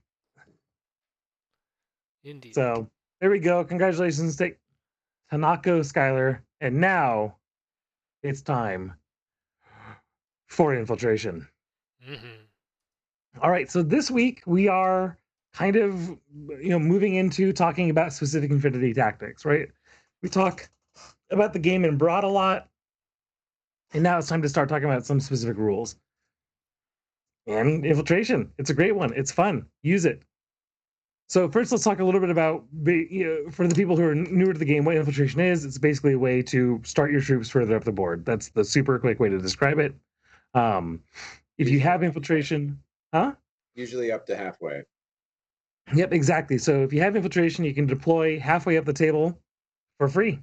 Yep. Or you can try to deploy over the halfway mark outside of the enemy deployment zone at a Fizz -3 roll. Yep. And that's very familiar if you played N3. It works exactly the same way. But what has changed is both inferior and superior infiltration. Yes. Mm-hmm. So with inferior infiltration, it used to be previously that you basically had to attempt to roll over. Yeah, you had to try, and you had to roll that -3. Yeah, and now they have got rid of it. It's just gone. It has changed by not existing anymore. So all the troops before that had inferior infiltration, like the grunts, were the one that I ran into a lot. Yep, and no longer have to try to Metros, volunteers. Yeah, Metros. A lot of our infiltrators. Quite a lot of light infantry. Yeah. Yeah, exactly. I think Delamy also had it. Yep. But what's great is now they can just infiltrate like normal. You can deploy them on your half the table, which makes infiltrating grunts 10 times more obnoxious than they were before. Oh my god, they're so annoying now. And if you really want to, you can still make that attempt if if that's critical to your plans. But not having to make the roll is such a huge change for all of those units. Yep. Yeah. Well, so you figure like a grunt previously was Fizz 11, so had a 40% chance of landing. I've often taken 3 or 4 of them to a tournament and landed 1 all tournament. It's just frustrating, and everyone talks about how amazing they are, and it's like, yeah, they're amazing because you remember the one game you landed all 4 of them. Yes. And then it feels real good. Yeah, it feels great. I did that one time against Daniele, and I felt terrible because I deployed first. I landed 3 of them, and basically limited his deployment options to 1 spot. And then my reserve was a 4th one that landed right in front of that 1 spot. He was like, "This game is stupid." I can hear him already. That very legitimately might be the last time he played a game of Infinity. No joke. Good work, Adam. Way to work. I know, right? Ruined it for everyone. But now that you have the option, I will probably not try. Yeah. We can talk about that a little bit. I want to really drill into the do we or don't we when it comes to that Sure. phys roll. So yeah, so inferior infiltration changed by ceasing to exist, Right. and nobody shed a single tear. I mean, it's still there in the sense that you have to make the -3 if you choose to cross the center line, but now the obligation to do it and make the attempt is no longer there. Superior infiltration, on the other hand, is exactly the same in terms of effect on the table and during the game, but the mechanics by which they achieve that is different. So, basically what they've done now is they've instead of granting +3 instead of a -3 for going over the center line, they just gave a +6 to everybody that had superior infiltration before, and now it's just infiltration +6. So if you make the attempt, it's going to be +6 -3, so you're at +3 net. So it's the same effect, but they've arrived at the same effect a different way. And then of course, if you deploy on your side of the table, you don't need to roll at all, so that +6 is meaningless. So it's just a nice, clean way of achieving the same result and not having to write any more text in the rules. Yeah, exactly. They basically both changed by not existing and then having a modifier for superior. But yeah, with the grunts, it's Phys 11 would be a 25% chance, right, of landing one. Is there Phys 11 and net -6? It's just -3 for doing over the center line. I don't think they have an addition. Do they have an additional -3? I thought they had an additional -3. No, I don't think so. Oh, you know what they did when the new edition first came out? All the things they had inferior infiltration had like infiltration -3, and then I think somebody realized, oh wait, we did that in the rules, and they went through and changed all the profiles. That's absurd. That's way more absurd than I thought it was. Yeah, so now they're basically exactly in the position they were before, except they can deploy up to halfway up the table. Good Lord. It's gross. So, yeah, it's good. It's good. So then, how is infiltration different than forward deployment? Because a lot of stuff is forward deployment +4 inches or +8 inches. What's the difference? Right. So forward deployment basically just extends the deployment zone for that unit. It moves it up that distance, where infiltration is always halfway up the table. So it would be like it'd almost be like forward deployment 12 inches plus the option to roll over halfway. So they're different, and really the big difference is that chance to roll. And I know that it is factored into the points, where I do believe infiltration is more expensive than forward deployment. So it's definitely worth consider. Like I said, we should drill into that in a little bit. You're paying for that opportunity to roll, but you so don't need it. Yeah, I mean, I would venture to say that forward deployment +8 is about the same as infiltration in most cases. Forward deployment +4 is a noticeably different thing. Yeah. Oftentimes forward deployment +4 just gives you the chance to like get into that little piece of terrain that's just outside your deployment zone for cover. Effectively, right? You're like, oh, I really would like to deploy next to that crate, but I can't because it's just outside my deployment zone now. Right, I can't, it's, sort of it's stuff. 12 1/8 inches up. Yeah, Kind of also helps you when you're just need to break up your deployment zone a little bit, right? so you all crammed together. It's great for links. The other thing too that is kind of a big difference is that with infiltration, you're pretty much always guaranteed that half. With the forward deployments, depending on how large your deployment zone is starting, it's limiting how far you actually get to go. That's true, because if you look at what is it? Not firefight. There's one mission that has a 16-inch deployment zone. Acquisition, thank you. Which means forward deploy 2, deploying up to the halfway mark, so it makes it the same as infiltration at that point. But Power pack as well. Well, power pack is weird because you can go half on some point, but you still can't end in that middle zone area. Yeah, that middle 4-inch strip. Like I think they changed it this season, because whereas before you actually were able to it was the same. But I said if you had forward deploy 2, you could do your entire table side rather. Yeah. Yeah. So there's subtle differences. Other than forward deploy just defines where you can go. Infiltration is always half. Is the easiest way to remember it. Yeah. And of course, you have to obey exclusion zones for all of this. Yeah, so there are definitely some things to consider when you're infiltrating units, and exclusion zones are one of those. So as somebody new coming into the game, where this might not be obvious, why do I want to get closer? Like, this is a shooting game, and if I'm starting in combi rifle range, like, that could be bad for me. And I think really it comes down to two major concepts, right? One of them is claiming objectives, right? That's the most basic one. The objectives aren't in your deployment zone; they're up the table. So infiltration right away is letting you move up the table. Camo infiltrators are often like the first thing that a lot of people put in their list. You know, they're going to go like, I'm playing Ariadna or US Ariadna, starting off with 2 or 3 Foxtrots, boom, go. You're playing Nomads, you're going to throw in a couple zeros.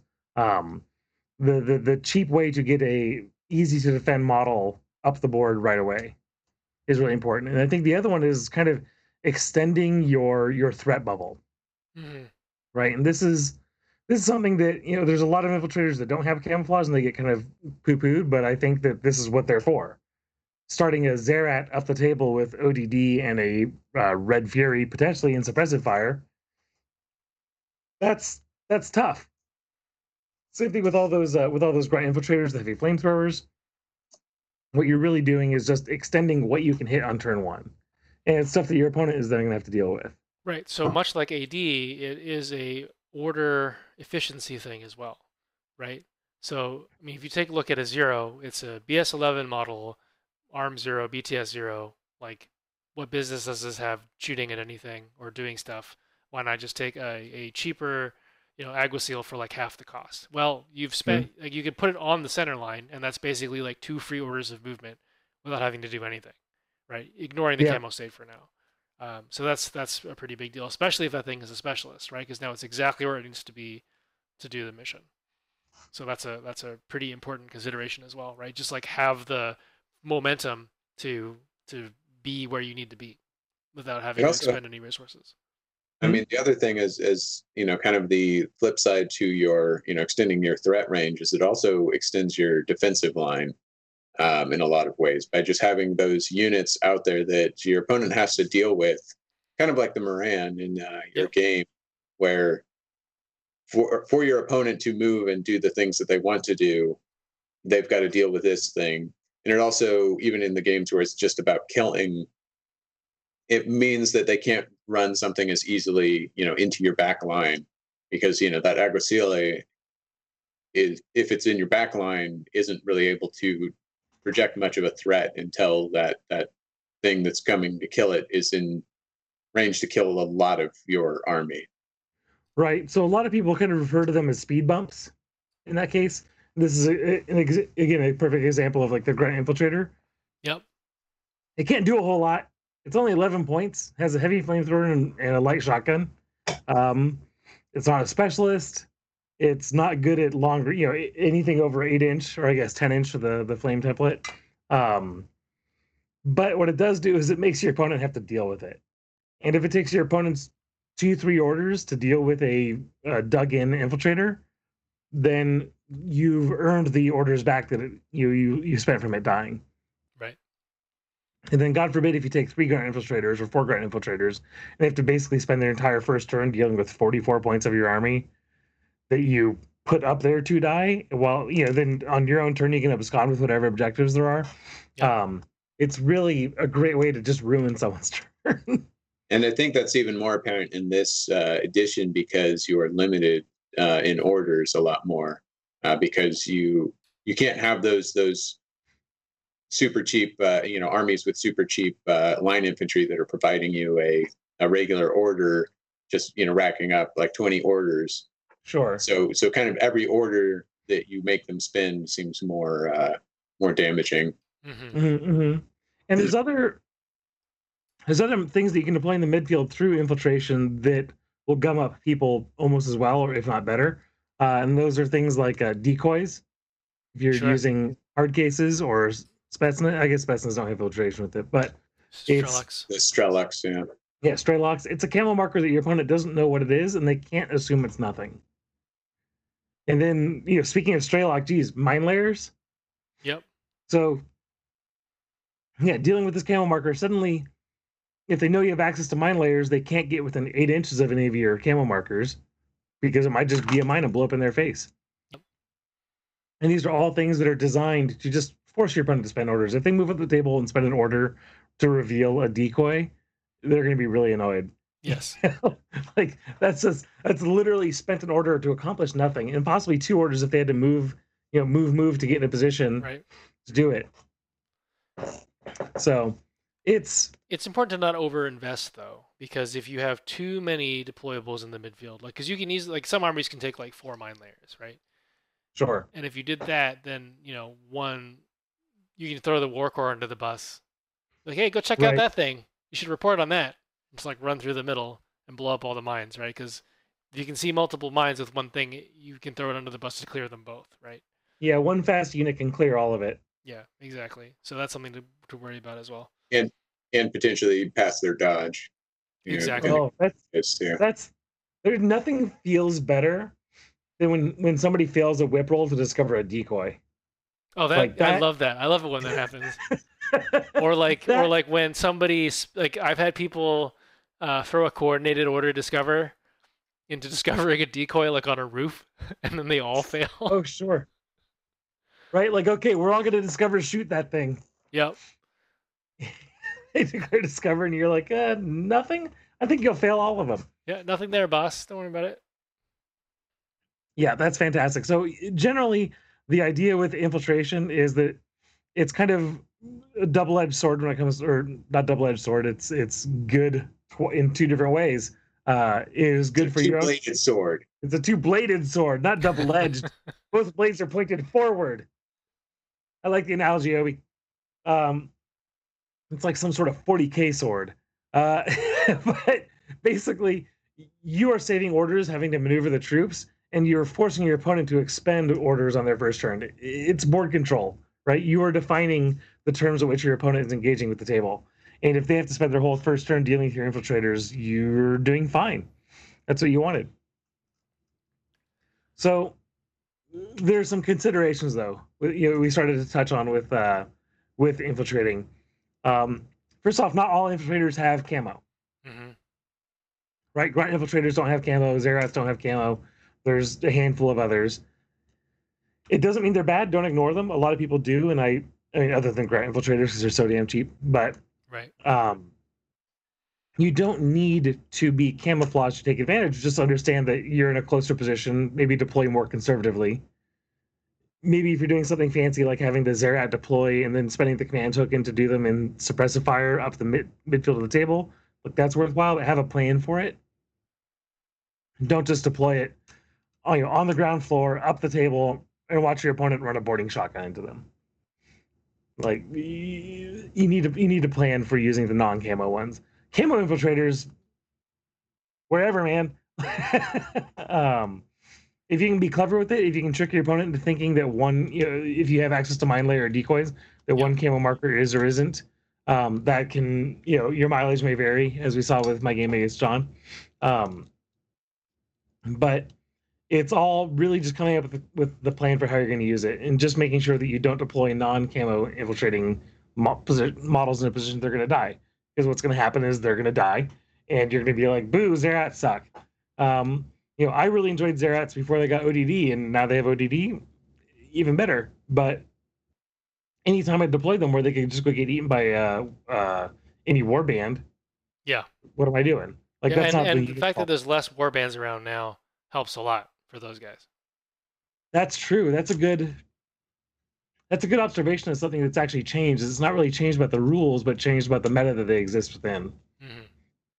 And less warbands means less disposable troops soaking up mines, less disposable troops running in and chain rifling you. Yep. So chain rifles are actually a consideration to think about too. Direct templates don't have to roll, right? A lot of infiltrators have camouflage. If they're not rolling, it's not gonna. You're not gonna like that. Yep. Your camouflage won't matter. They can also intuitive attack, which is a big deal, right? So even if they fail to discover, they can intuitive attack right after that. You can intuitive attack your camo token through smoke. Don't put something there, like putting a crazy koala there, or maybe crazy like a repeater or something is probably a better example, right? So they can chain rifle to the repeater and catch your camo token in the blast. That's also bad. Don't do those things. So this is really what you're analyzing here is your opponent's ability to kill your infiltrators, right? So if you're deploying second, and this is another reason to possibly choose deployment, If you can gauge your opponent's ability to engage your troops, position yourself in smarter places, right? Don't put yourself maybe out in the open. Find corners to hide in, rooftops to hide on. It's all kind of, it seems obvious to us as veteran players, but so often I go against somebody who has a bunch of infiltrators and they're all on the ground, and I'm just going to run up and boarding shotgun and chain rifle them. I think people tend to get maybe over aggressive with them. And I'm guilty of doing this with my grunt infiltrators. But now what I really try to do is try to find a spot where I can be totally behind a wall that my opponent has to move past to shoot. Is a good example. But you want to gauge your opponent's ability to handle your infiltrators before you just go roll them up there 24 inches up the board and get flamethrowered in the face, or eating a bunch of hungries, which is my favorite way to kill midfield infiltrators. So, John, I think you were telling me earlier something about the attack surface. Yeah. So this is kind of a weird concept that I have been floating around in my head, right? So let's go to the iPad. So if you look at this situation, right? So we've got some buildings here, right? So these are buildings. You've got your infiltrator over here, and then let's say we have your deployment zone is somewhere like here, right? In the back. So yeah, basically in your deployment zone, you'll have some like guys hanging out. And basically, these guys can see stuff that their friends can't, right? So let's say there's some geometry here, right? So this guy can protect this area, this guy can protect this area, and also protects this area around the building where this fellow may not be able to see, right? So all in all, the amount of threat you have in terms of quote-unquote attack surface that you present, right? Where can somebody come in to hurt your guys, right, is pretty uniform. It's around here. But in this case, right, this guy's off by himself. So you sort of present this little bubble of, I can deal with you here, I can maybe dodge. If I'm a hacker, I can hack you, things like that, right? So I can't actually get into this bubble without letting you do something. But I could easily walk around this way or approach your attack surface, right? And there's actually a huge amount of surface here per guy, right? It's the whole circle. But if you do something like put a TR bot here, right? Now you're doing this, and you've actually protected this infiltrator's left flank. So you're actually sort of evening it out and not like protruding into the midfield anymore and giving yourself like a wider attack surface to be approached at, right? So now basically you're presenting this front where you can't be attacked because your TR bot is covering your flank, right? So it's kind of like a weird mental model that I'm trying to figure out a way to articulate well, but effectively this can be summed up as, right, in normal human terms, if you put something out in the midfield, it can get flanked, right? So have something behind it or adjacent to it that will protect that flank. So you want to set up the sort of supporting fields of fire, right? So just don't leave something out in the middle of nowhere where something you can't see its back. Right, because an AD troop could land behind it. Something like a fast bike could scoot around or something like that, or maybe something could cautious move around its field of view. So you want to be able to protect your guy effectively. And one way to do that, even if you don't have another infiltrator in the midfield to do that thing, you could put something with the sniper rifle behind it, or even just like a normal combi rifle. You can still roll some dice and discourage people from being in a position to flank your guy. That's really what I'm trying to say here. I see. So yeah, basically you can use your infiltrators to supplement your main attack forces by defending or controlling and defending the way your opponent can advance at the table. Right. Another way to kind of think about it is if you could visualize all of your models' line of fire on the table, having infiltration lets you put models into more positions to cover more of the surface area, like more of the literal surface area of the table with potential attacks. Yes. And you don't want to leave stuff out, right? And especially if you like we talked about this in great detail in the Moran battle report. But if Adam had killed one of the Morans, I basically lose half of my board coverage. Right. That's a huge deal. So something to think about too.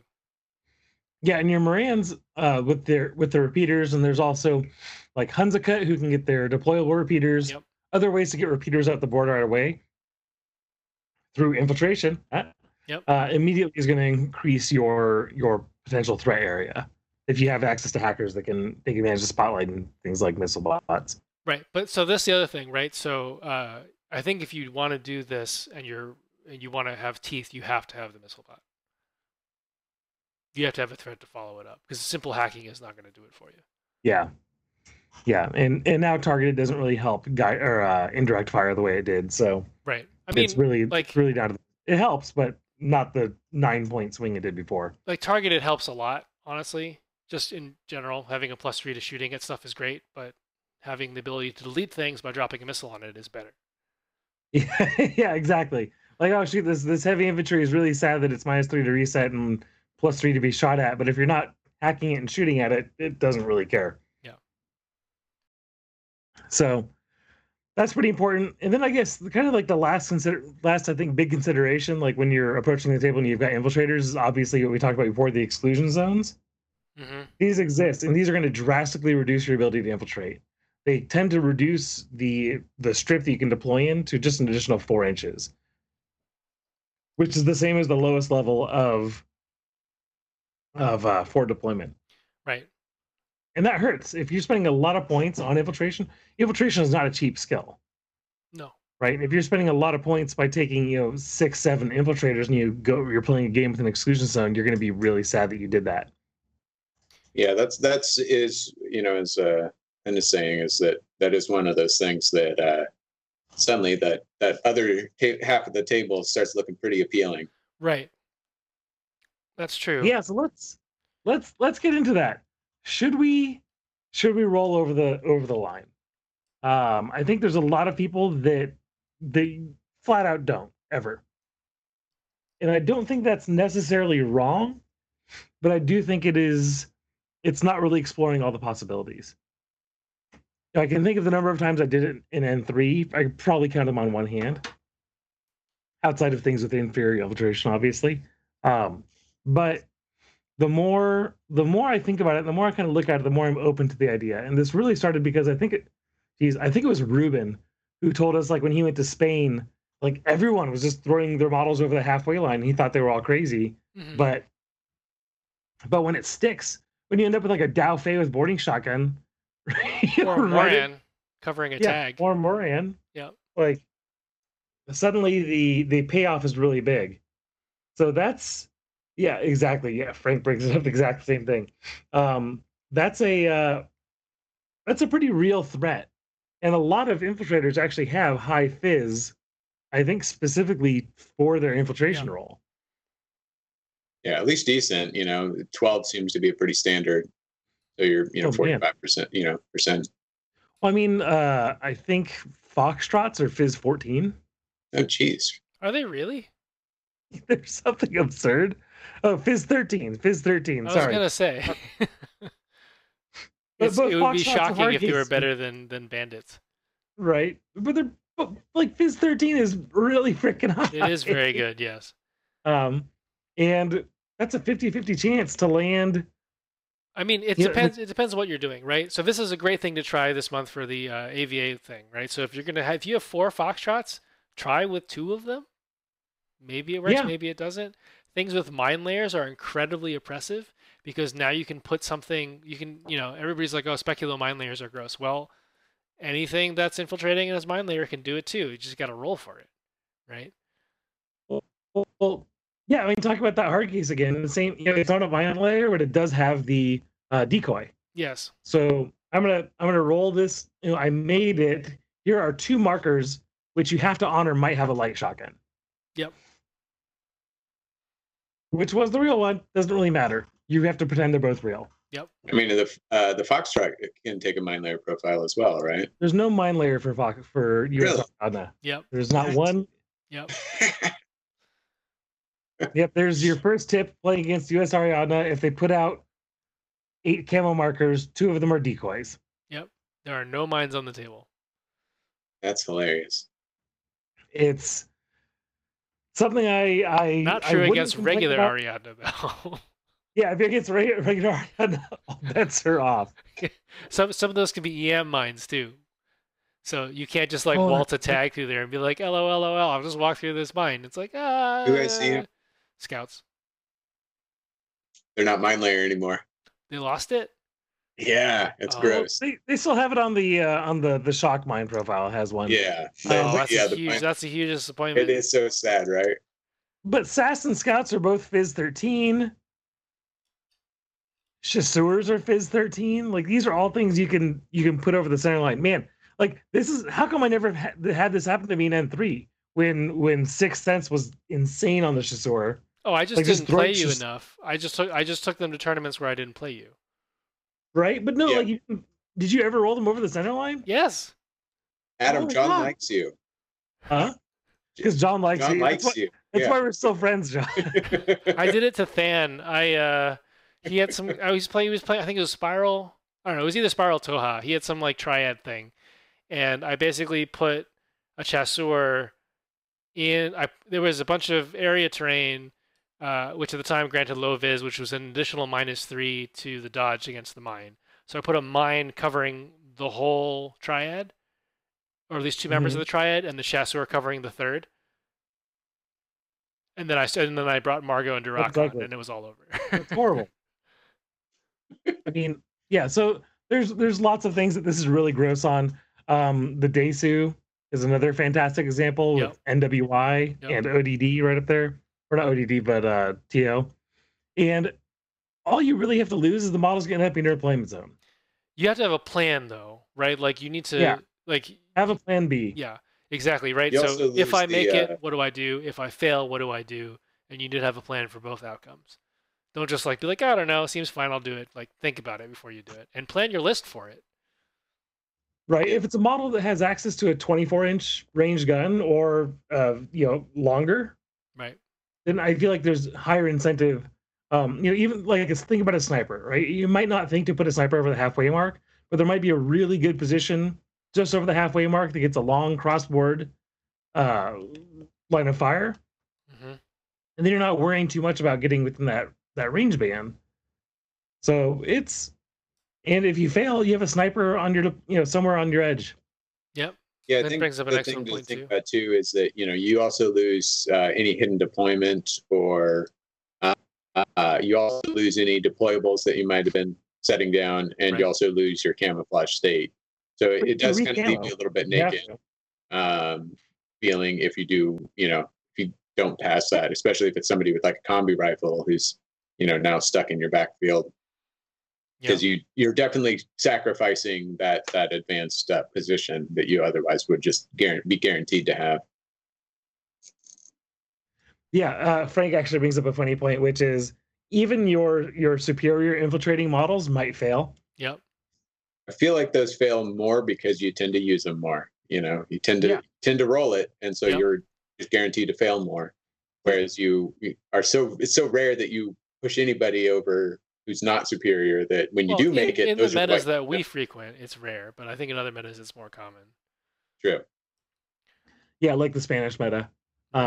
If you think about that 20% chance to fail that Shinobu and Yusha have, hmm back in like 40k days of saying anything but a 1 and you roll a 1, like there's better odds of failing your superior infiltration.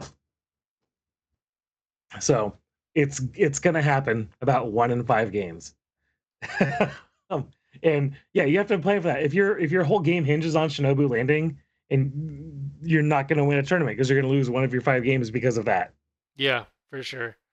I mean, watching Tim play on Tabletop Throwdown has definitely improved my tilt, like my made me better at not getting tilted, because when things go really horrible for him, he just says, "Game got hard," and now I just say that to myself when things go bad. So Oh, there we go. Game Yeah. got hard. hard. Let's make a patch. yeah, let's do it. We should Or we a should sticker. get Eric to cartoonify Tim. Oh yeah. Here we go. It can be on our upcoming swag store. Boom, done. Game got Easy. hard. Maybe a t-shirt. Why not both? I like it. So yeah, I mean, should you over infiltrate? I think the answer is yes. Like all of us are probably not infiltrating over the halfway mark as often as we should. There's so many times where you just get really conservative about it and you don't do it, and you didn't really gain anything by having that 7th model in the midfield. Yeah, I mean, you just need to think about stuff, right? So I guess if you want to dip your toe in the water, take a TO sniper. That TO sniper is going to be absolutely fine sitting on your back table edge if you fail. Yep. Yep. And even though I don't know, I don't know if I'm advocating like throwing my grunt infiltrators of the center line after being so excited over not having to do it, but had I done that last game against you, John, and failed one, guess what? I would have had a heavy flamethrower and light shotgun on my back table edge defending it. Well, you failed one. It was just on the wrong side of the table. Did I try to over infiltrate? You did. Your reserve was a ground infiltrator, but you tried to land next to a Moran, which was the right thing to do. But you failed the roll, and you landed behind your link, which I think you were preparing for a Tomcat or something, trying to kill your link, which is reasonable. I should have failed more, clearly. Clearly, yeah, you should have just failed more. That's the correct answer.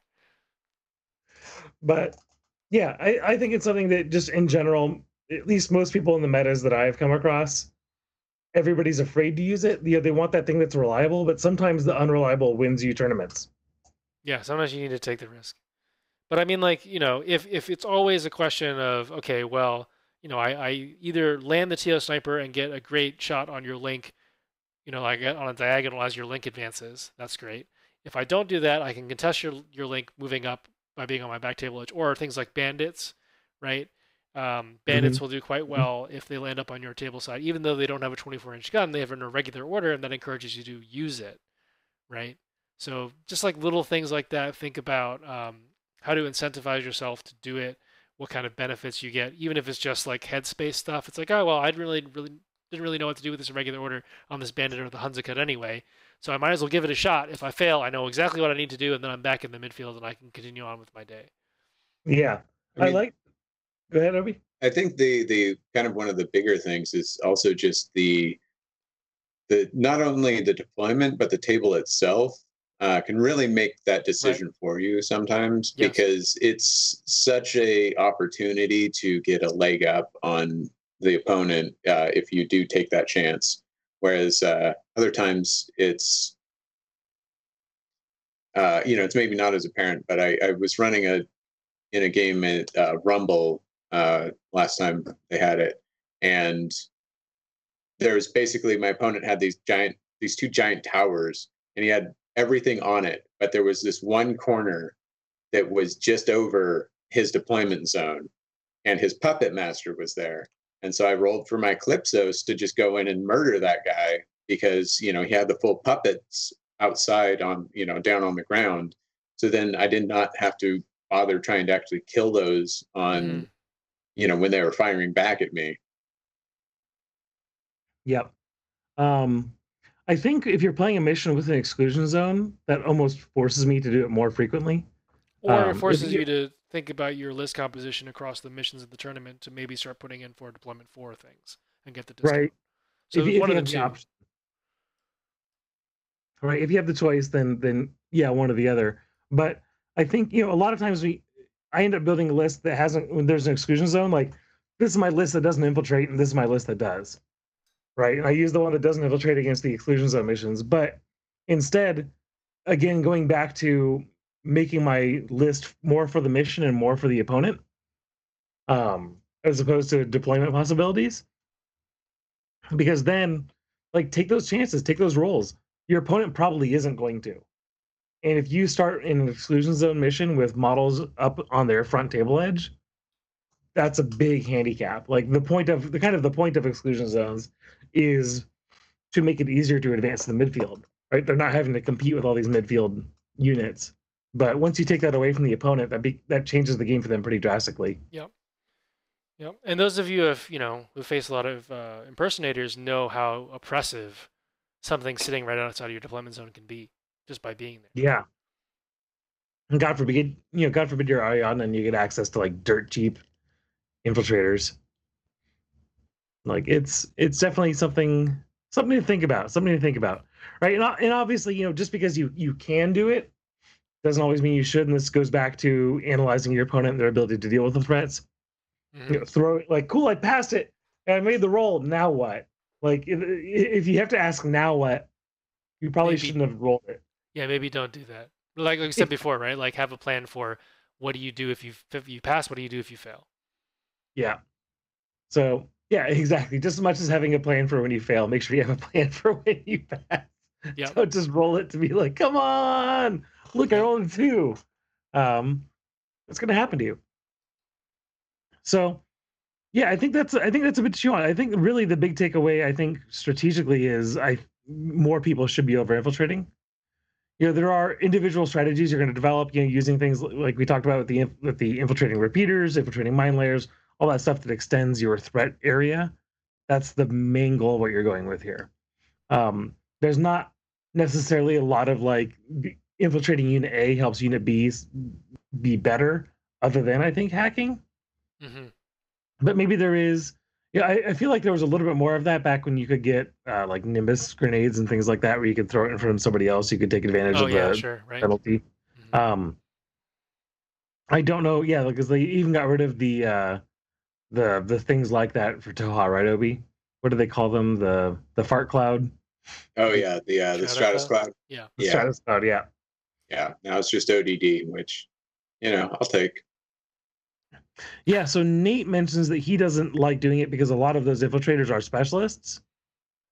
And I think that's a totally valid point, but it also might be take some non-specialist infiltrators. The number of times I take a Foxtrot Fort Observer versus the number of times I take a Foxtrot Boarding Shotgun, 90% of the time it's the Fort Observer. Mm-hmm. But man, taking that Boarding Shotgun and making the roll and having that land in front of your enemy's deployment zone, if you get first turn too, that could be a really painful first turn, and that's just a Foxtrot. Right. And like we said before, right, and people have mentioned in chat about the map or table, right? It often is difficult to deploy all of your infiltrators if you have a lot in smart spots. Sometimes you're like, this is a great spot, and you get to your third infiltrator, and you're like, ah, crap. Now what, right? Yeah. So it may make sense to do things like take 2 Foxtrot Fort Observers and a Foxtrot Boarding Shotgun, and then throw the Foxtrot Boarding Shotgun over the center line, and if it doesn't work out, now you're guarding your back for AD. I mean, the other thing too is if you take 4 infiltrating grunts, you have 2 on your table side and try and roll over, with 2 others. Mm-hmm. Same thing with like Daylami as well. Daylami are some of the best because they've got that Panzerfaust. So it's like, I'm on the table. I'm still going to murder you if you don't, dedicate some time to kill me. Yep. I mean, Nate brings up an excellent point too, which is, why do you put stuff in your list in the first place? You need to think about these things. And there's definitely a school of thought, and this is the same kind of argument for people who don't make the roll for combat jump and always use parachutists and walk in. Like, Infinity can be played as a game where you want to limit the variance as much as possible. I only take shots where I have, I'm on +3, you're on -3. I'm always on maximum dice. I never want to roll anything to gain positional advantage because that's dicey, literally, right? Yep. So you can play that way, and obviously a lot of the U.S. meta plays this way in terms of infiltration, right, and not over infiltrating. But you do what's reliable. Sorry. I said you do what is reliable and predictable. Yeah, and it works, right? I mean, it's like some of the best people in the world play in the U.S., so it's obviously functional, and those people aren't walking around, propagandizing, be like, oh yeah, we should totally do it all the time, do the thing, and really try to push this on it. But I think it would, if nothing else, change the way you respond to this happening in your deployment, right? So you've seen it on the table if it comes up. Right, and it sort of gives you a more breadth of experience in the game, and may open your mind up to some new strategies. Maybe we'll do something completely different. Be like, oh, maybe I don't want to do infiltration over the center line, but I want to take AD more because that is a more reliable way to do the same thing, and that will improve your game somehow. Right, so that would be a natural line of progression that you would see. Yeah, I think with over infiltrating, it's a cost benefit analysis. Compared to parachutist, right? Or not parachutist, right. Airborne deployment. Where in airborne deployment, like you said, it's much more reliable to do the same, to quote, do the same thing. Mm-hmm. But what you're paying for with infiltration is the flexibility. If you don't want to roll, you don't have to, and can still deploy up the table up to halfway, no problem, no roll required. You're there at the beginning of the game generating orders. Mm-hmm. But with combat jump, you have no option. After you've made the decision to do it, you're coming on. You're either going to walk onto the table edge, which is a very restricted place to deploy, or you're rolling for it. Right. And I would point out that you're not required to AD if you have an AD troop. You can deploy it on the table at the start if you want. I mean, also just to offer some words that, sound profound, but really aren't. You miss 100% of the shots that you don't take. There you go. Thank you for that. I mean, it's true. So, like anything else, it's a cost benefit. Like I said, there's a cost benefit analysis here, right? You have to make the decision: is it worth over infiltrating? If the only infiltrators you took are your specialists to accomplish the missions, then probably Maybe not. don't. Right? Unless something's really choice shows up, like there's a one little spot that you know where their lieutenant is. They're up on a building, and you have an infiltrator that could swing the entire pace of the game with with one roll. Yeah, and it can't be stated, like, if you haven't had to deal with people doing a lot of infiltration or having a lot of impersonators, it sucks having something up in your grill turn one, even if you're going first, right? And it's just going to absorb an order. It can really be a pain in the ass to deal with. I mean, and this is again killed an entire Jambazan Link team with the Kyutan's viral pistol in ARO. Jeez. Right. Those guys are so mean. I love them really so are. much. Even that combi rifle one is fantastic. Yeah. Brutal. So yeah, do it more. So yeah, we didn't mention impersonation in passing, but impersonation basically is infiltration plus. So it lets you deploy anywhere outside of the enemy deployment zone without a roll, or deploy in their deployment zone with I always get it backwards. Whip. It's fizz or whip. Whip. It's just whip. a straight whip roll. Straight whip. Not a minus. Yep. And if you have the cool version, you have two marker states to chew through, one at -6 to discover, one at flat. And then if you have the not cool version, it's just flat whip. So it's no longer a question of, do I want to take a thing with marker state or not? The impersonator just gets it. So there's that. Yeah, and that's so the funny thing here, though, right? You really have to decide: is it, like always, you have to decide if it's worth the roll. But I feel like with impersonators, I'm even less likely to make the roll. Well, I think the payoff is more incremental and not transformative, right? Yeah. So if I can deploy a mine layer in the midfield, that's great. I'm defending the objective. I'm preventing you from getting to my table edge or my deployment zone to kill my mans, and I'm speed bumping you. If I can deploy the mine layer right outside your deployment zone, that's a much bigger deal, right? Yeah. But with the impersonator, it's just like, well, I mean, I'm getting an additional 12 inches, period, right? And I'm already being very disruptive by being this close to you. So I think the payoff is less, and the risk of failing is significantly more, right? Like you lose way more distance if you just look at distance. Sorry, Obi, what were you saying? So no worries. I actually ran into this in a game for the opponent, the Pacific Northwest. I had a Kyutan that I wanted to have for unmasking, and I kind of wanted to set him up. The plan was to set him up so that he could, maybe take out some of the decoys once I revealed them. But when we finally set things up on the table, he only had really that 4-inch strip on my opponent's side that he could deploy in. And that was actually taken up mostly by my opponents for deploying and infiltrating things. So there was really no place for him to be that was safe because I was going second. There was not really a space that I could put him where he wasn't just going to get killed immediately by, the first thing that decided to discover and shoot him. So I ended up trying to actually over-infiltrate into a spot that was kind of in the back of my opponent's edge. And the plan was then just to put him into that suppressive fire using a command token. And would have been great if I had made that roll, because it would have taken him forever to get rid of it. Yep. But I didn't. but he also still survived for the rest of the game and harassed a lawmaker to prevent him from doing what he wanted to. So it worked out.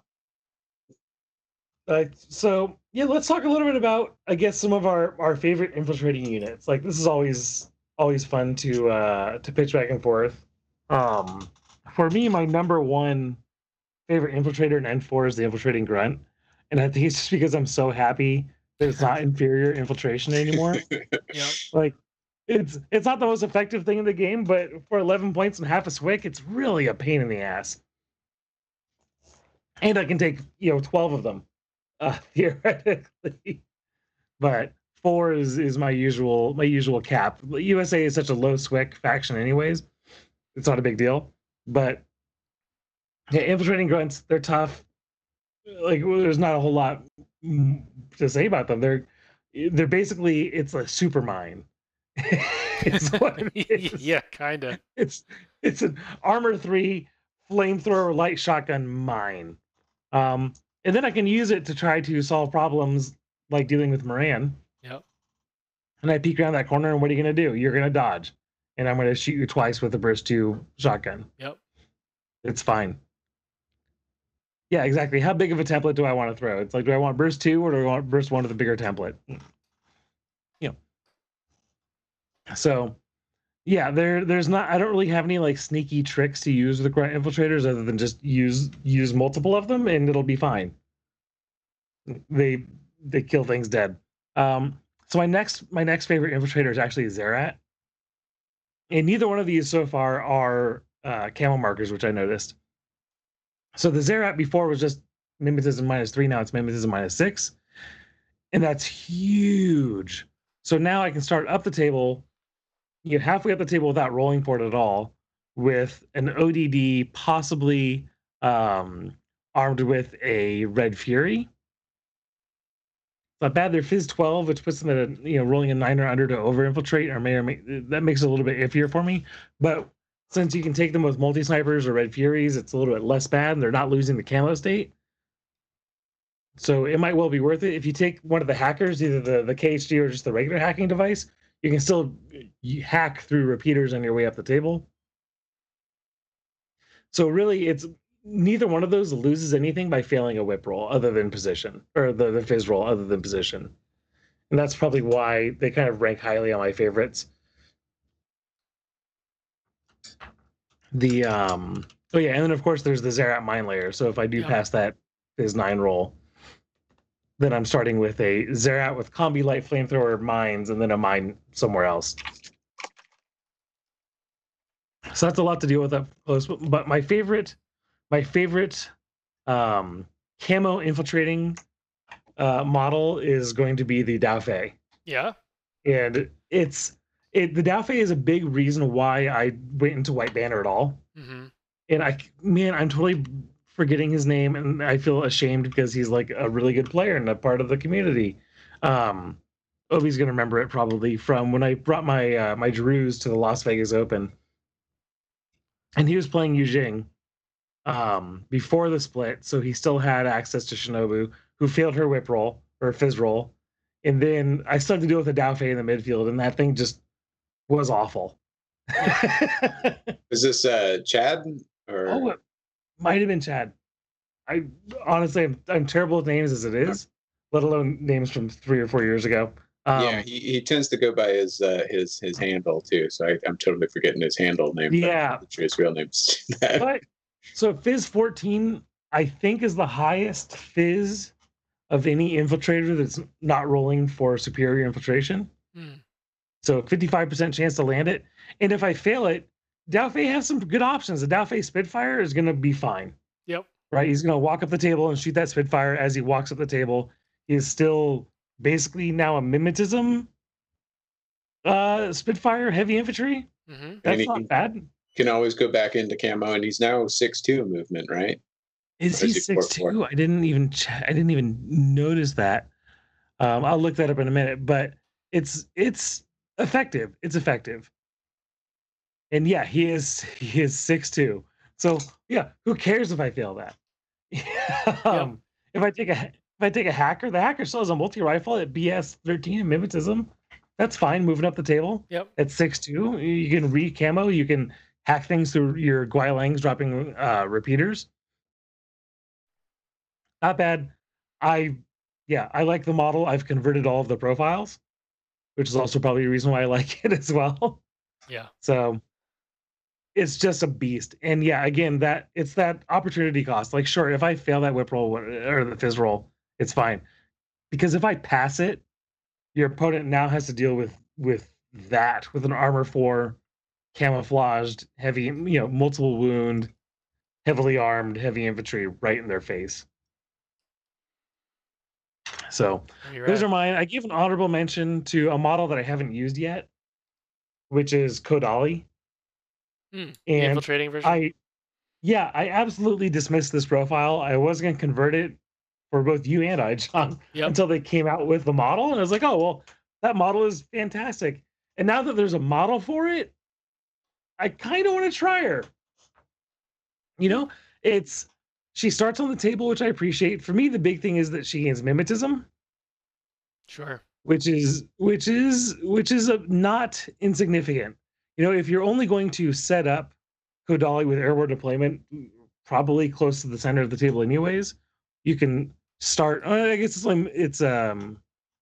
can start halfway up the table. So you can start her there. You get to upgrade her combi rifle to a multi-rifle. You could try to over-infiltrate, which is, she's Fizz 13, so 50-50 chance.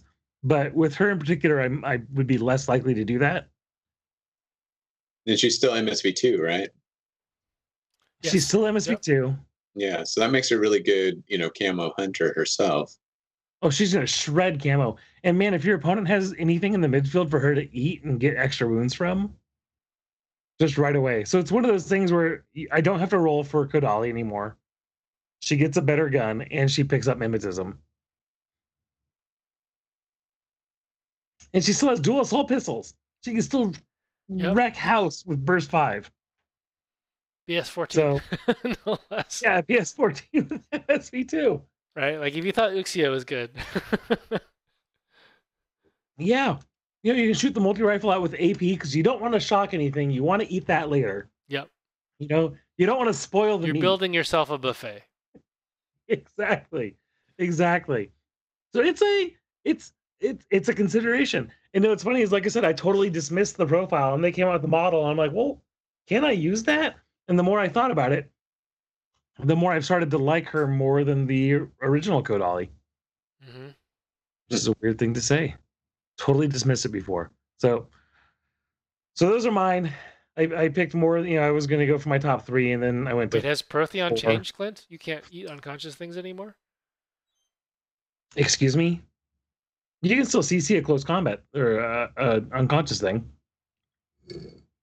I'm going to chalk this one up to. I'm going to look it up, but I'm going to say Clint is no, incorrect. not coup de grace. It's walking in and intentionally rolling a CC attack. I'm gonna look into that. Coup de grace is automatic? If you're in base to base, you auto coup de grace, is that what you're saying? Anyway. Yeah, anyways, what do you like? What are the infiltrators you like? Well, for me, the Moran. That's an easy answer. Because I mean, more seriously though, like the Moran is what makes nomads or vanilla nomads, I think, the kings of hacking. Because they have all the best hackers, right? There's plenty of other hackers out there that are really great, but Nomads has just a widespread access to it, and it's effortless. Like, you're going to take them anyway. Like, this is a profile you want. It's going to end up in your list. You're like, oh, I guess I have 3 hackers now. Oh, all right, it seems fine. Oh, I see. If you declare CC against an unconscious target, turns into a coup de grace, which is not Grand Protheon. That's a bummer. Sorry, Kodali. Yeah. Boo! You have to fight for your meal now. No. Well, whatever. I can still CC you with a decharge. Okay. Well, explode you into my mouth. Morans are back to Moran. They do the thing. Morans are almost the perfect infiltrator. Yeah. They have a Viz mod, which is important. Yep. They're a specialist. They're a repeater. They got decharges now too. Oh, so they can do more objectives, Mhm, and they can surprise decharge you in the face. which is very funny. I mean, yeah, I guess at the same point, like nobody's ever going to say Morans aren't perfect. Like, no, they're freaking amazing. They're really, really good. Yeah, they're also specialists. They also have an option to get boarding shotguns, which is more appealing now than it was before. Before, I generally wanted the combi rifle for suppression and also for shooting stuff, but now I sort of just treat them as deployable repeaters that sit somewhere and don't really do anything, and they power missile bots. That seems to be the thing that I like to do with them. And occasionally you can push buttons with them. But the thing that's really important is that they come with koalas. And koalas don't actually do much. Like the last time I've had anything kill a koala was probably like 15 games ago of Nomads. So like I played 15 games that weren't Nomads recently. So then you have to go pretty far back in the battle report catalog to find something where like an actual thing died to koala. What it does is it forces the dodge, which breaks stealth, and that's big because a lot of times like Nomads don't have anything that's Sixth Sense and a hacker that isn't in a link. So if something with stealth walks through the Moran's repeater, you can't do anything about it, which is a huge bummer. But if that thing is going to dodge the koala, now you've broken stealth and all your hackers can react. So that's why I think Morans are good, is because not only are they excellent midfield things in and of themselves, they also have repeaters and they also have deployables. And now that koalas have changed, you can actually use them more offensively in the midfield because the koalas work in your turn as well. So you can deploy one, then do something that forces the guy to dodge, which is also great. So one dirty trick you can do now is walk close to something, throw out a koala, and then hack through the repeater. Now, if they reset, they're taking a koala to the face. If they dodge, they're getting a free hack off on them. So forcing normal rolls, always good. And it's pretty order efficient to do it. Okay, so the other thing that I like is also out of Nomads, Bandits. I haven't played a Bandit in a very long time, but they're fantastic. They push buttons, they shoot stuff, they glue things, they stab stuff, and now they have booty. So I can get cool toys too. Because I have grabbed things like APHMGs off of Minutemen with them before, but then immediately got shot, so I didn't get to use it. But yeah, so Bandits are great. They're fantastic. I don't really have anything bad to say about them. You should use them if you have access to them. I just have been trying other stuff and haven't come back to them since N4 started, but I will eventually. I have plenty of bad things to say about Bandits. Yeah. As being on the receiving end of them. They're fantastic. I enjoyed them in my Starco. One of these days I'll get back to playing Starco. Yeah, they're fantastic. They've got the high fizz, so it's worth doing that role. Potentially. Yep. Let's see what else. Libertos are excellent choices. I play a lot of vanilla armies, so I have access to plenty of Libertos in most of the things that I play. They're basically the counter infiltrator. They dodge mines really well. They have template weapons. You really don't care if anything bad happens to them because they're so cheap. They dodge really well against other template carrying midfield things. And they generally just a huge pain in the butt to deal with. So, and they're dogged. So why not? I think I think they're an excellent choice. And then my other two are basically just sort of tools in the midfield. So I really like the SAS and Chasseur because they come with a fragillion different types of templates, and they also push buttons. All the different how many different ways can I kill you with this model? Right. Like I have a shotgun and I have a chain rifle.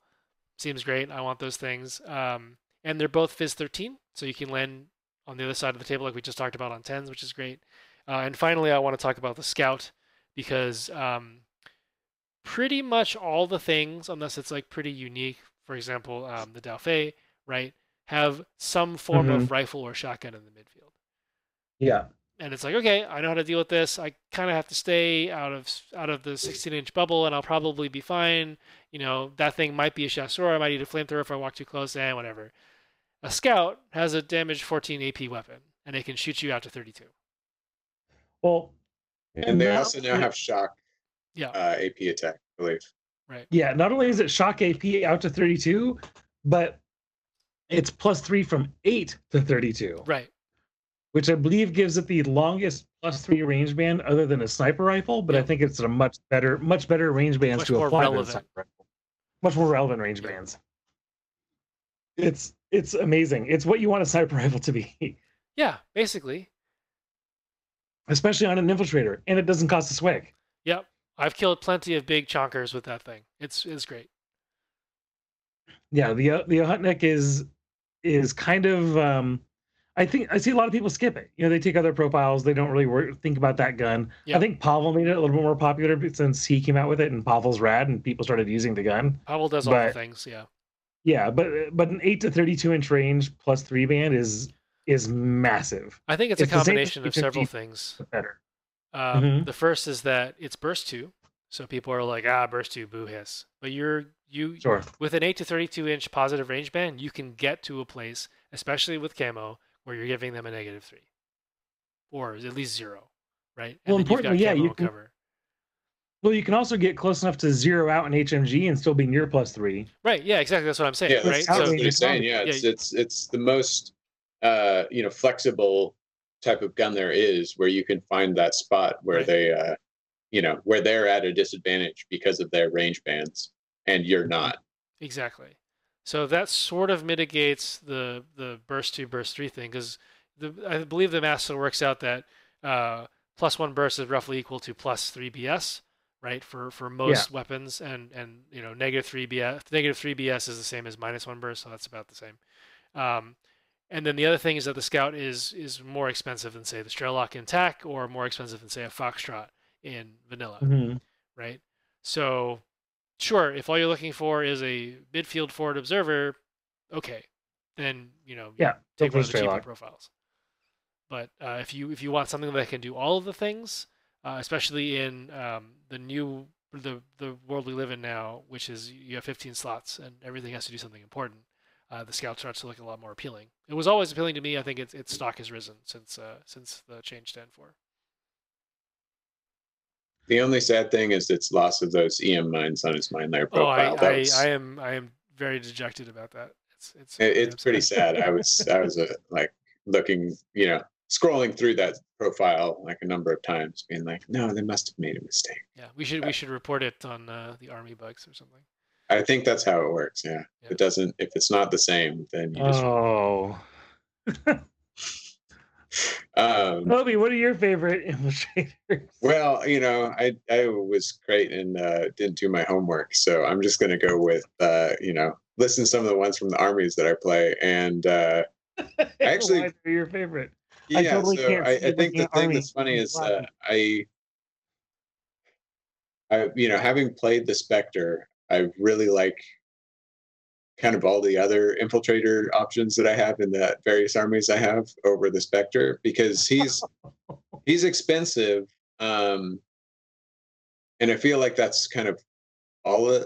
He's really only doing one thing for me. Like I'd say the Scout was actually one that I was really thinking of, because I love the Yotnik, and it's one of those things that again, people kind of poo-pooed. Because it's not burst 3 and you can't put it in suppressive fire, I think is kind of a lot of what that logic came down to. Sure. Whereas, that's not necessarily how you want to use your infiltrators. It's a way you can, but, you shouldn't limit yourself to that.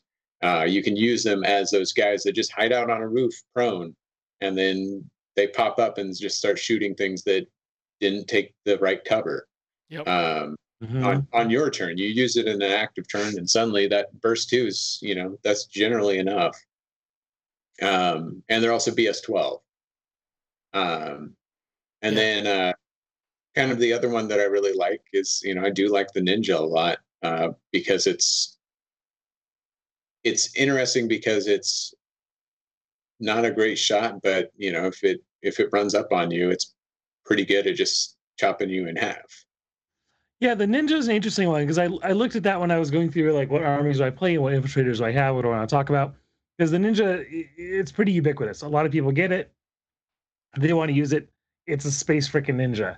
Like as we talked about with MO, space anachronism equals exciting.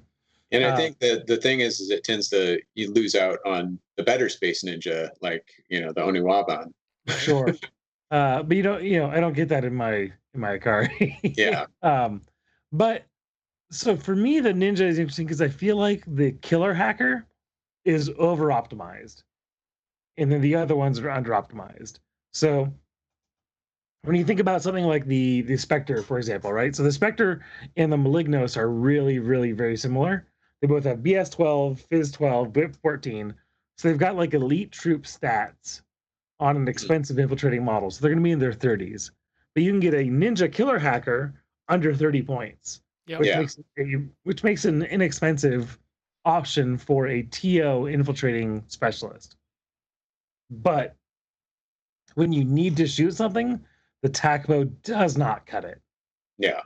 It just sucks, So it is. This is what I'm saying, Frank. Where it's like it is over optimized towards doing the mission and being a killer hacker. Yep. Where one of the profiles that I really started to like in N3 was the Forward Observer, because it has that combi rifle, and it's actually something that I like about the standard hacking device as well, where the standard hacking device has the SMG. So both of those profiles give me the tools to attack something actively without having to get in close combat. And while it's good in close combat, it's a ninja. It got the bonus, the martial arts level 3 gives, puts it up to CC 26 against somebody else at -3, with the DA CCW on the killer. Yeah. I would still rather shoot you with an SMG if I had it. It's still 1 dice against 1 dice, which is very iffy. Where when you're 3 dice against 1 dice on lower odds, it just feels safer to me. So yeah, I liked the ninja, but it just feels it's in this weird in between place when it comes to optimization. Yeah, I think one thing I want to start doing is bringing the sniper version, because it's BS11, but having an infiltrator sniper that's a multi-sniper seems like it'd be kind of fun. It's very dependent on map. Yeah. You definitely need a sniper tower in the midfield to make that relevant. There are other factions that have access to infiltrating multi-snipers, right? So Nomads is a good example. We get I think the Zero still gets theirs, as well as the Spectre, right? Mm-hmm. And I don't think I'd ever bother with the Zero. It's just not worth it in my mind. Spectre. Yeah. Well, Spectre is different. You're also not getting that surprise advantage really with the Zero, right? Sure. Because you can't have them in the hidden deployment. So the super surprise. Yeah. So I think that's probably the big thing. Like the differentiator is I will take a camo sniper, like not multi-sniper, like the half swig sniper. I don't think I'll take a camo multi-sniper. It's just too expensive without hidden deployment. Yeah, and then I'd say the last, it's just the Calypsos. Oh yes. Infiltrators. Oh my God, Calypsos. One of so us mentioned that. It's one of those ones that it's I think the cheapest TO infiltrating camouflage, or mimetism -6 camouflage infiltrator that's out there. Yeah, it's the cheapest camo infiltrating specialist. Yeah, and it can be kind of one of those things that turns out to be really funny when suddenly you reveal your Calypsos, and then somebody reveals their ninja, and they're like, "I'm more points than you in this quadrant," and you're like, ruined by being too cheap. Yeah. But there's something that I actually like. One of the things that I did pretty frequently is take the Forward Observer and a Mine Layer, because they're cheap enough where you can do that, and your opponent may not catch that you have both of those. Like you run that camouflage or the Mine Layer out there as kind of a first turn, unit to go and kill off some things and push into their table half and make them deal with that, and then you can hold off on your other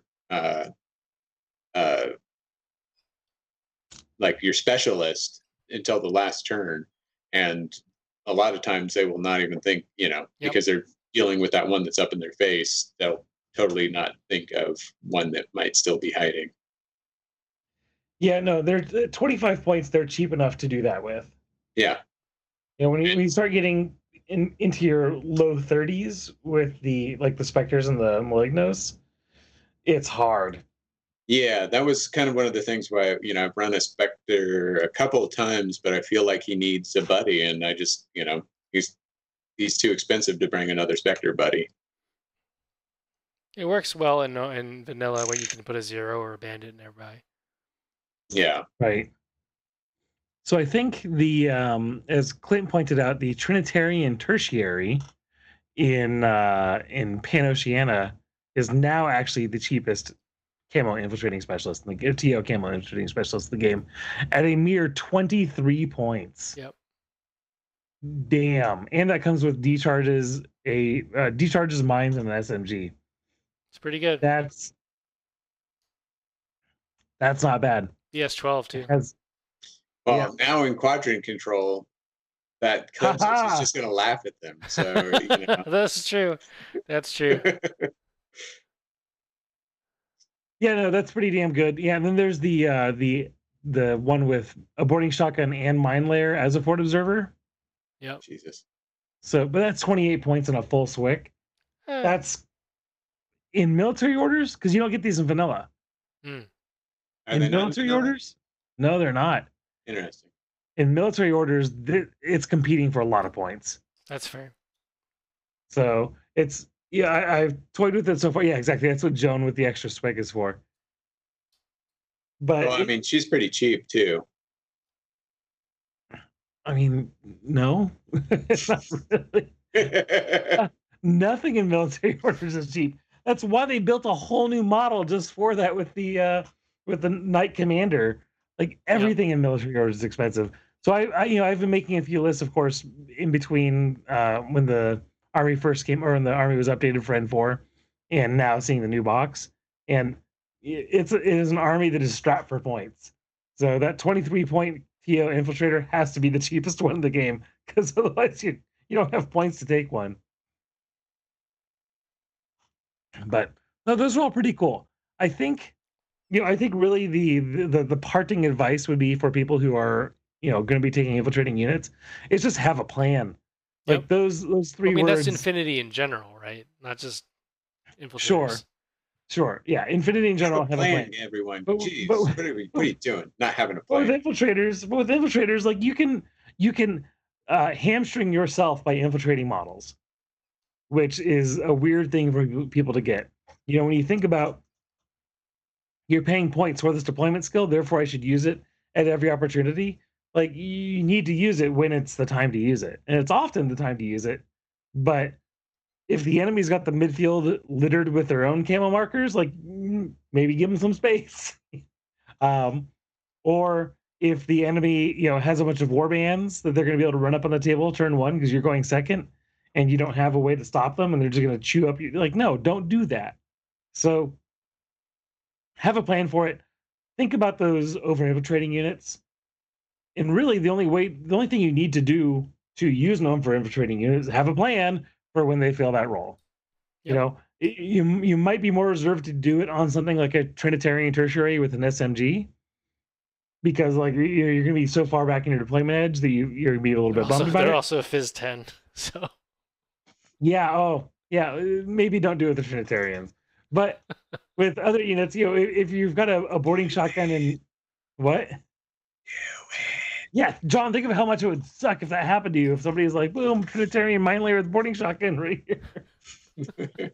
Oh, worse odds than a Grunt Infiltrator. Yeah. So, but have a plan. Know what you're doing. Don't just do it because you can.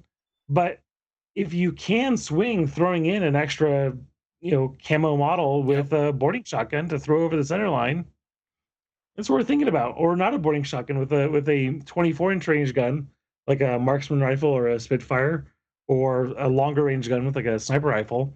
Give it a whirl. Yep. The amount of damage, the amount of disruption it can cause by passing that roll versus how much disruption it'll cause you by failing it, it's worth considering. Oh man, I like I like infiltrators. I like grunts. Infiltrating grunts, man. They are pretty great. All of them, all the time. All right. Well, Well, you've wasted another perfectly good evening listening to Late Night War Games. John, why don't you talk us out a little bit? Yeah. So just remember to write into mailbag@latenightwargames.com if you have any questions or comments or things you want us to talk about. Next episode, we'll have Greg on, aka Temporal Distortion, to talk about ITS scenarios. And Part four. Part four. You can find us here on Tuesdays at 8:30 p.m. Pacific. We upload all of our stuff to all of the podcast apps as well as YouTube. If you can't make this time, we know it's weird for a lot of folks. So we appreciate everybody who's here watching us now. Thank you for taking the time to do that and joining us live. It's always nice to have you. So of course, a special thanks to all of our Patreon patrons. We'll be in contact soon with more information about the changes that are happening. And then, of course, our sponsors, Mythic Games and DreamPod 9. Thank you guys both for supplying us with toys. Toys. Well, actually, Mythic Games supplies you guys with toys. Yes. DreamPod 9 supplies us with toys. Either way, toys. Obi, would you like to plug anything? Yeah, so I have my very own Twitch stream at 8:30 on Mondays on the Pacific times, and then I upload that onto my YouTube channel, Nehemiah Hobby. Mm-hmm. So you can always sit and watch and me do some converting and listen to my sweet whispers. You're like the inverse Bob Ross. Instead of painting, you sculpt. Instead of having a beautiful afro, you have no hair. Yep. It is the wonderful inverse. But the vibe is the same. I normally have this beautiful fro, but I had shaved my head for the first one, and then that's the look that I've just got to stay with. Yeah, right. That's you what used to have the fro. I remember 100%. clearly. All right, guys. Well, yeah. So be sure to catch Obi Monday nights at 8:30 p.m. We do rebroadcast on our Twitch channel, but it's also, what is your Twitch channel again, Obi? Nehemiah Hobby. There we go. Nehemiah 405. Yep. Nehemiah 405. Yeah, it's hard to find. Linked, if you go to our Twitch channel at the very bottom where we have all of our links to other shows, it should be linked down there. Be sure to catch us on Facebook, YouTube, and anywhere you get your podcasts. If you enjoy the show, please take a moment to give us a 5-star rating on iTunes and follow us on Twitch and YouTube. Subscribe to us, click bells, hearts, all those things. Go to find us on Patreon. That's a cool place. We're doing it monthly now, so buy us a beer every month, and we'll keep telling you about things and telling you about grass-flavored beer. If you send me beer, I will also drink it on the air. That is a thing. As long as it's not personally made by you, that could get weird and iffy. Then there's like weird snuff things happening on Twitch, and I think that's against their terms of service. So, not going to happen. All right, guys. All those things will help stroke my ego and encourage me to give you the best content that I possibly can, or at least the content that I'm currently giving you. So, Yay! have a lovely evening. Take care, everyone. Hey. Thanks, everyone. Won't you play games with me? And I like to do everyone. That's what I like to do. That's what I like to do. That's what I really like to do. That's what I really like to do.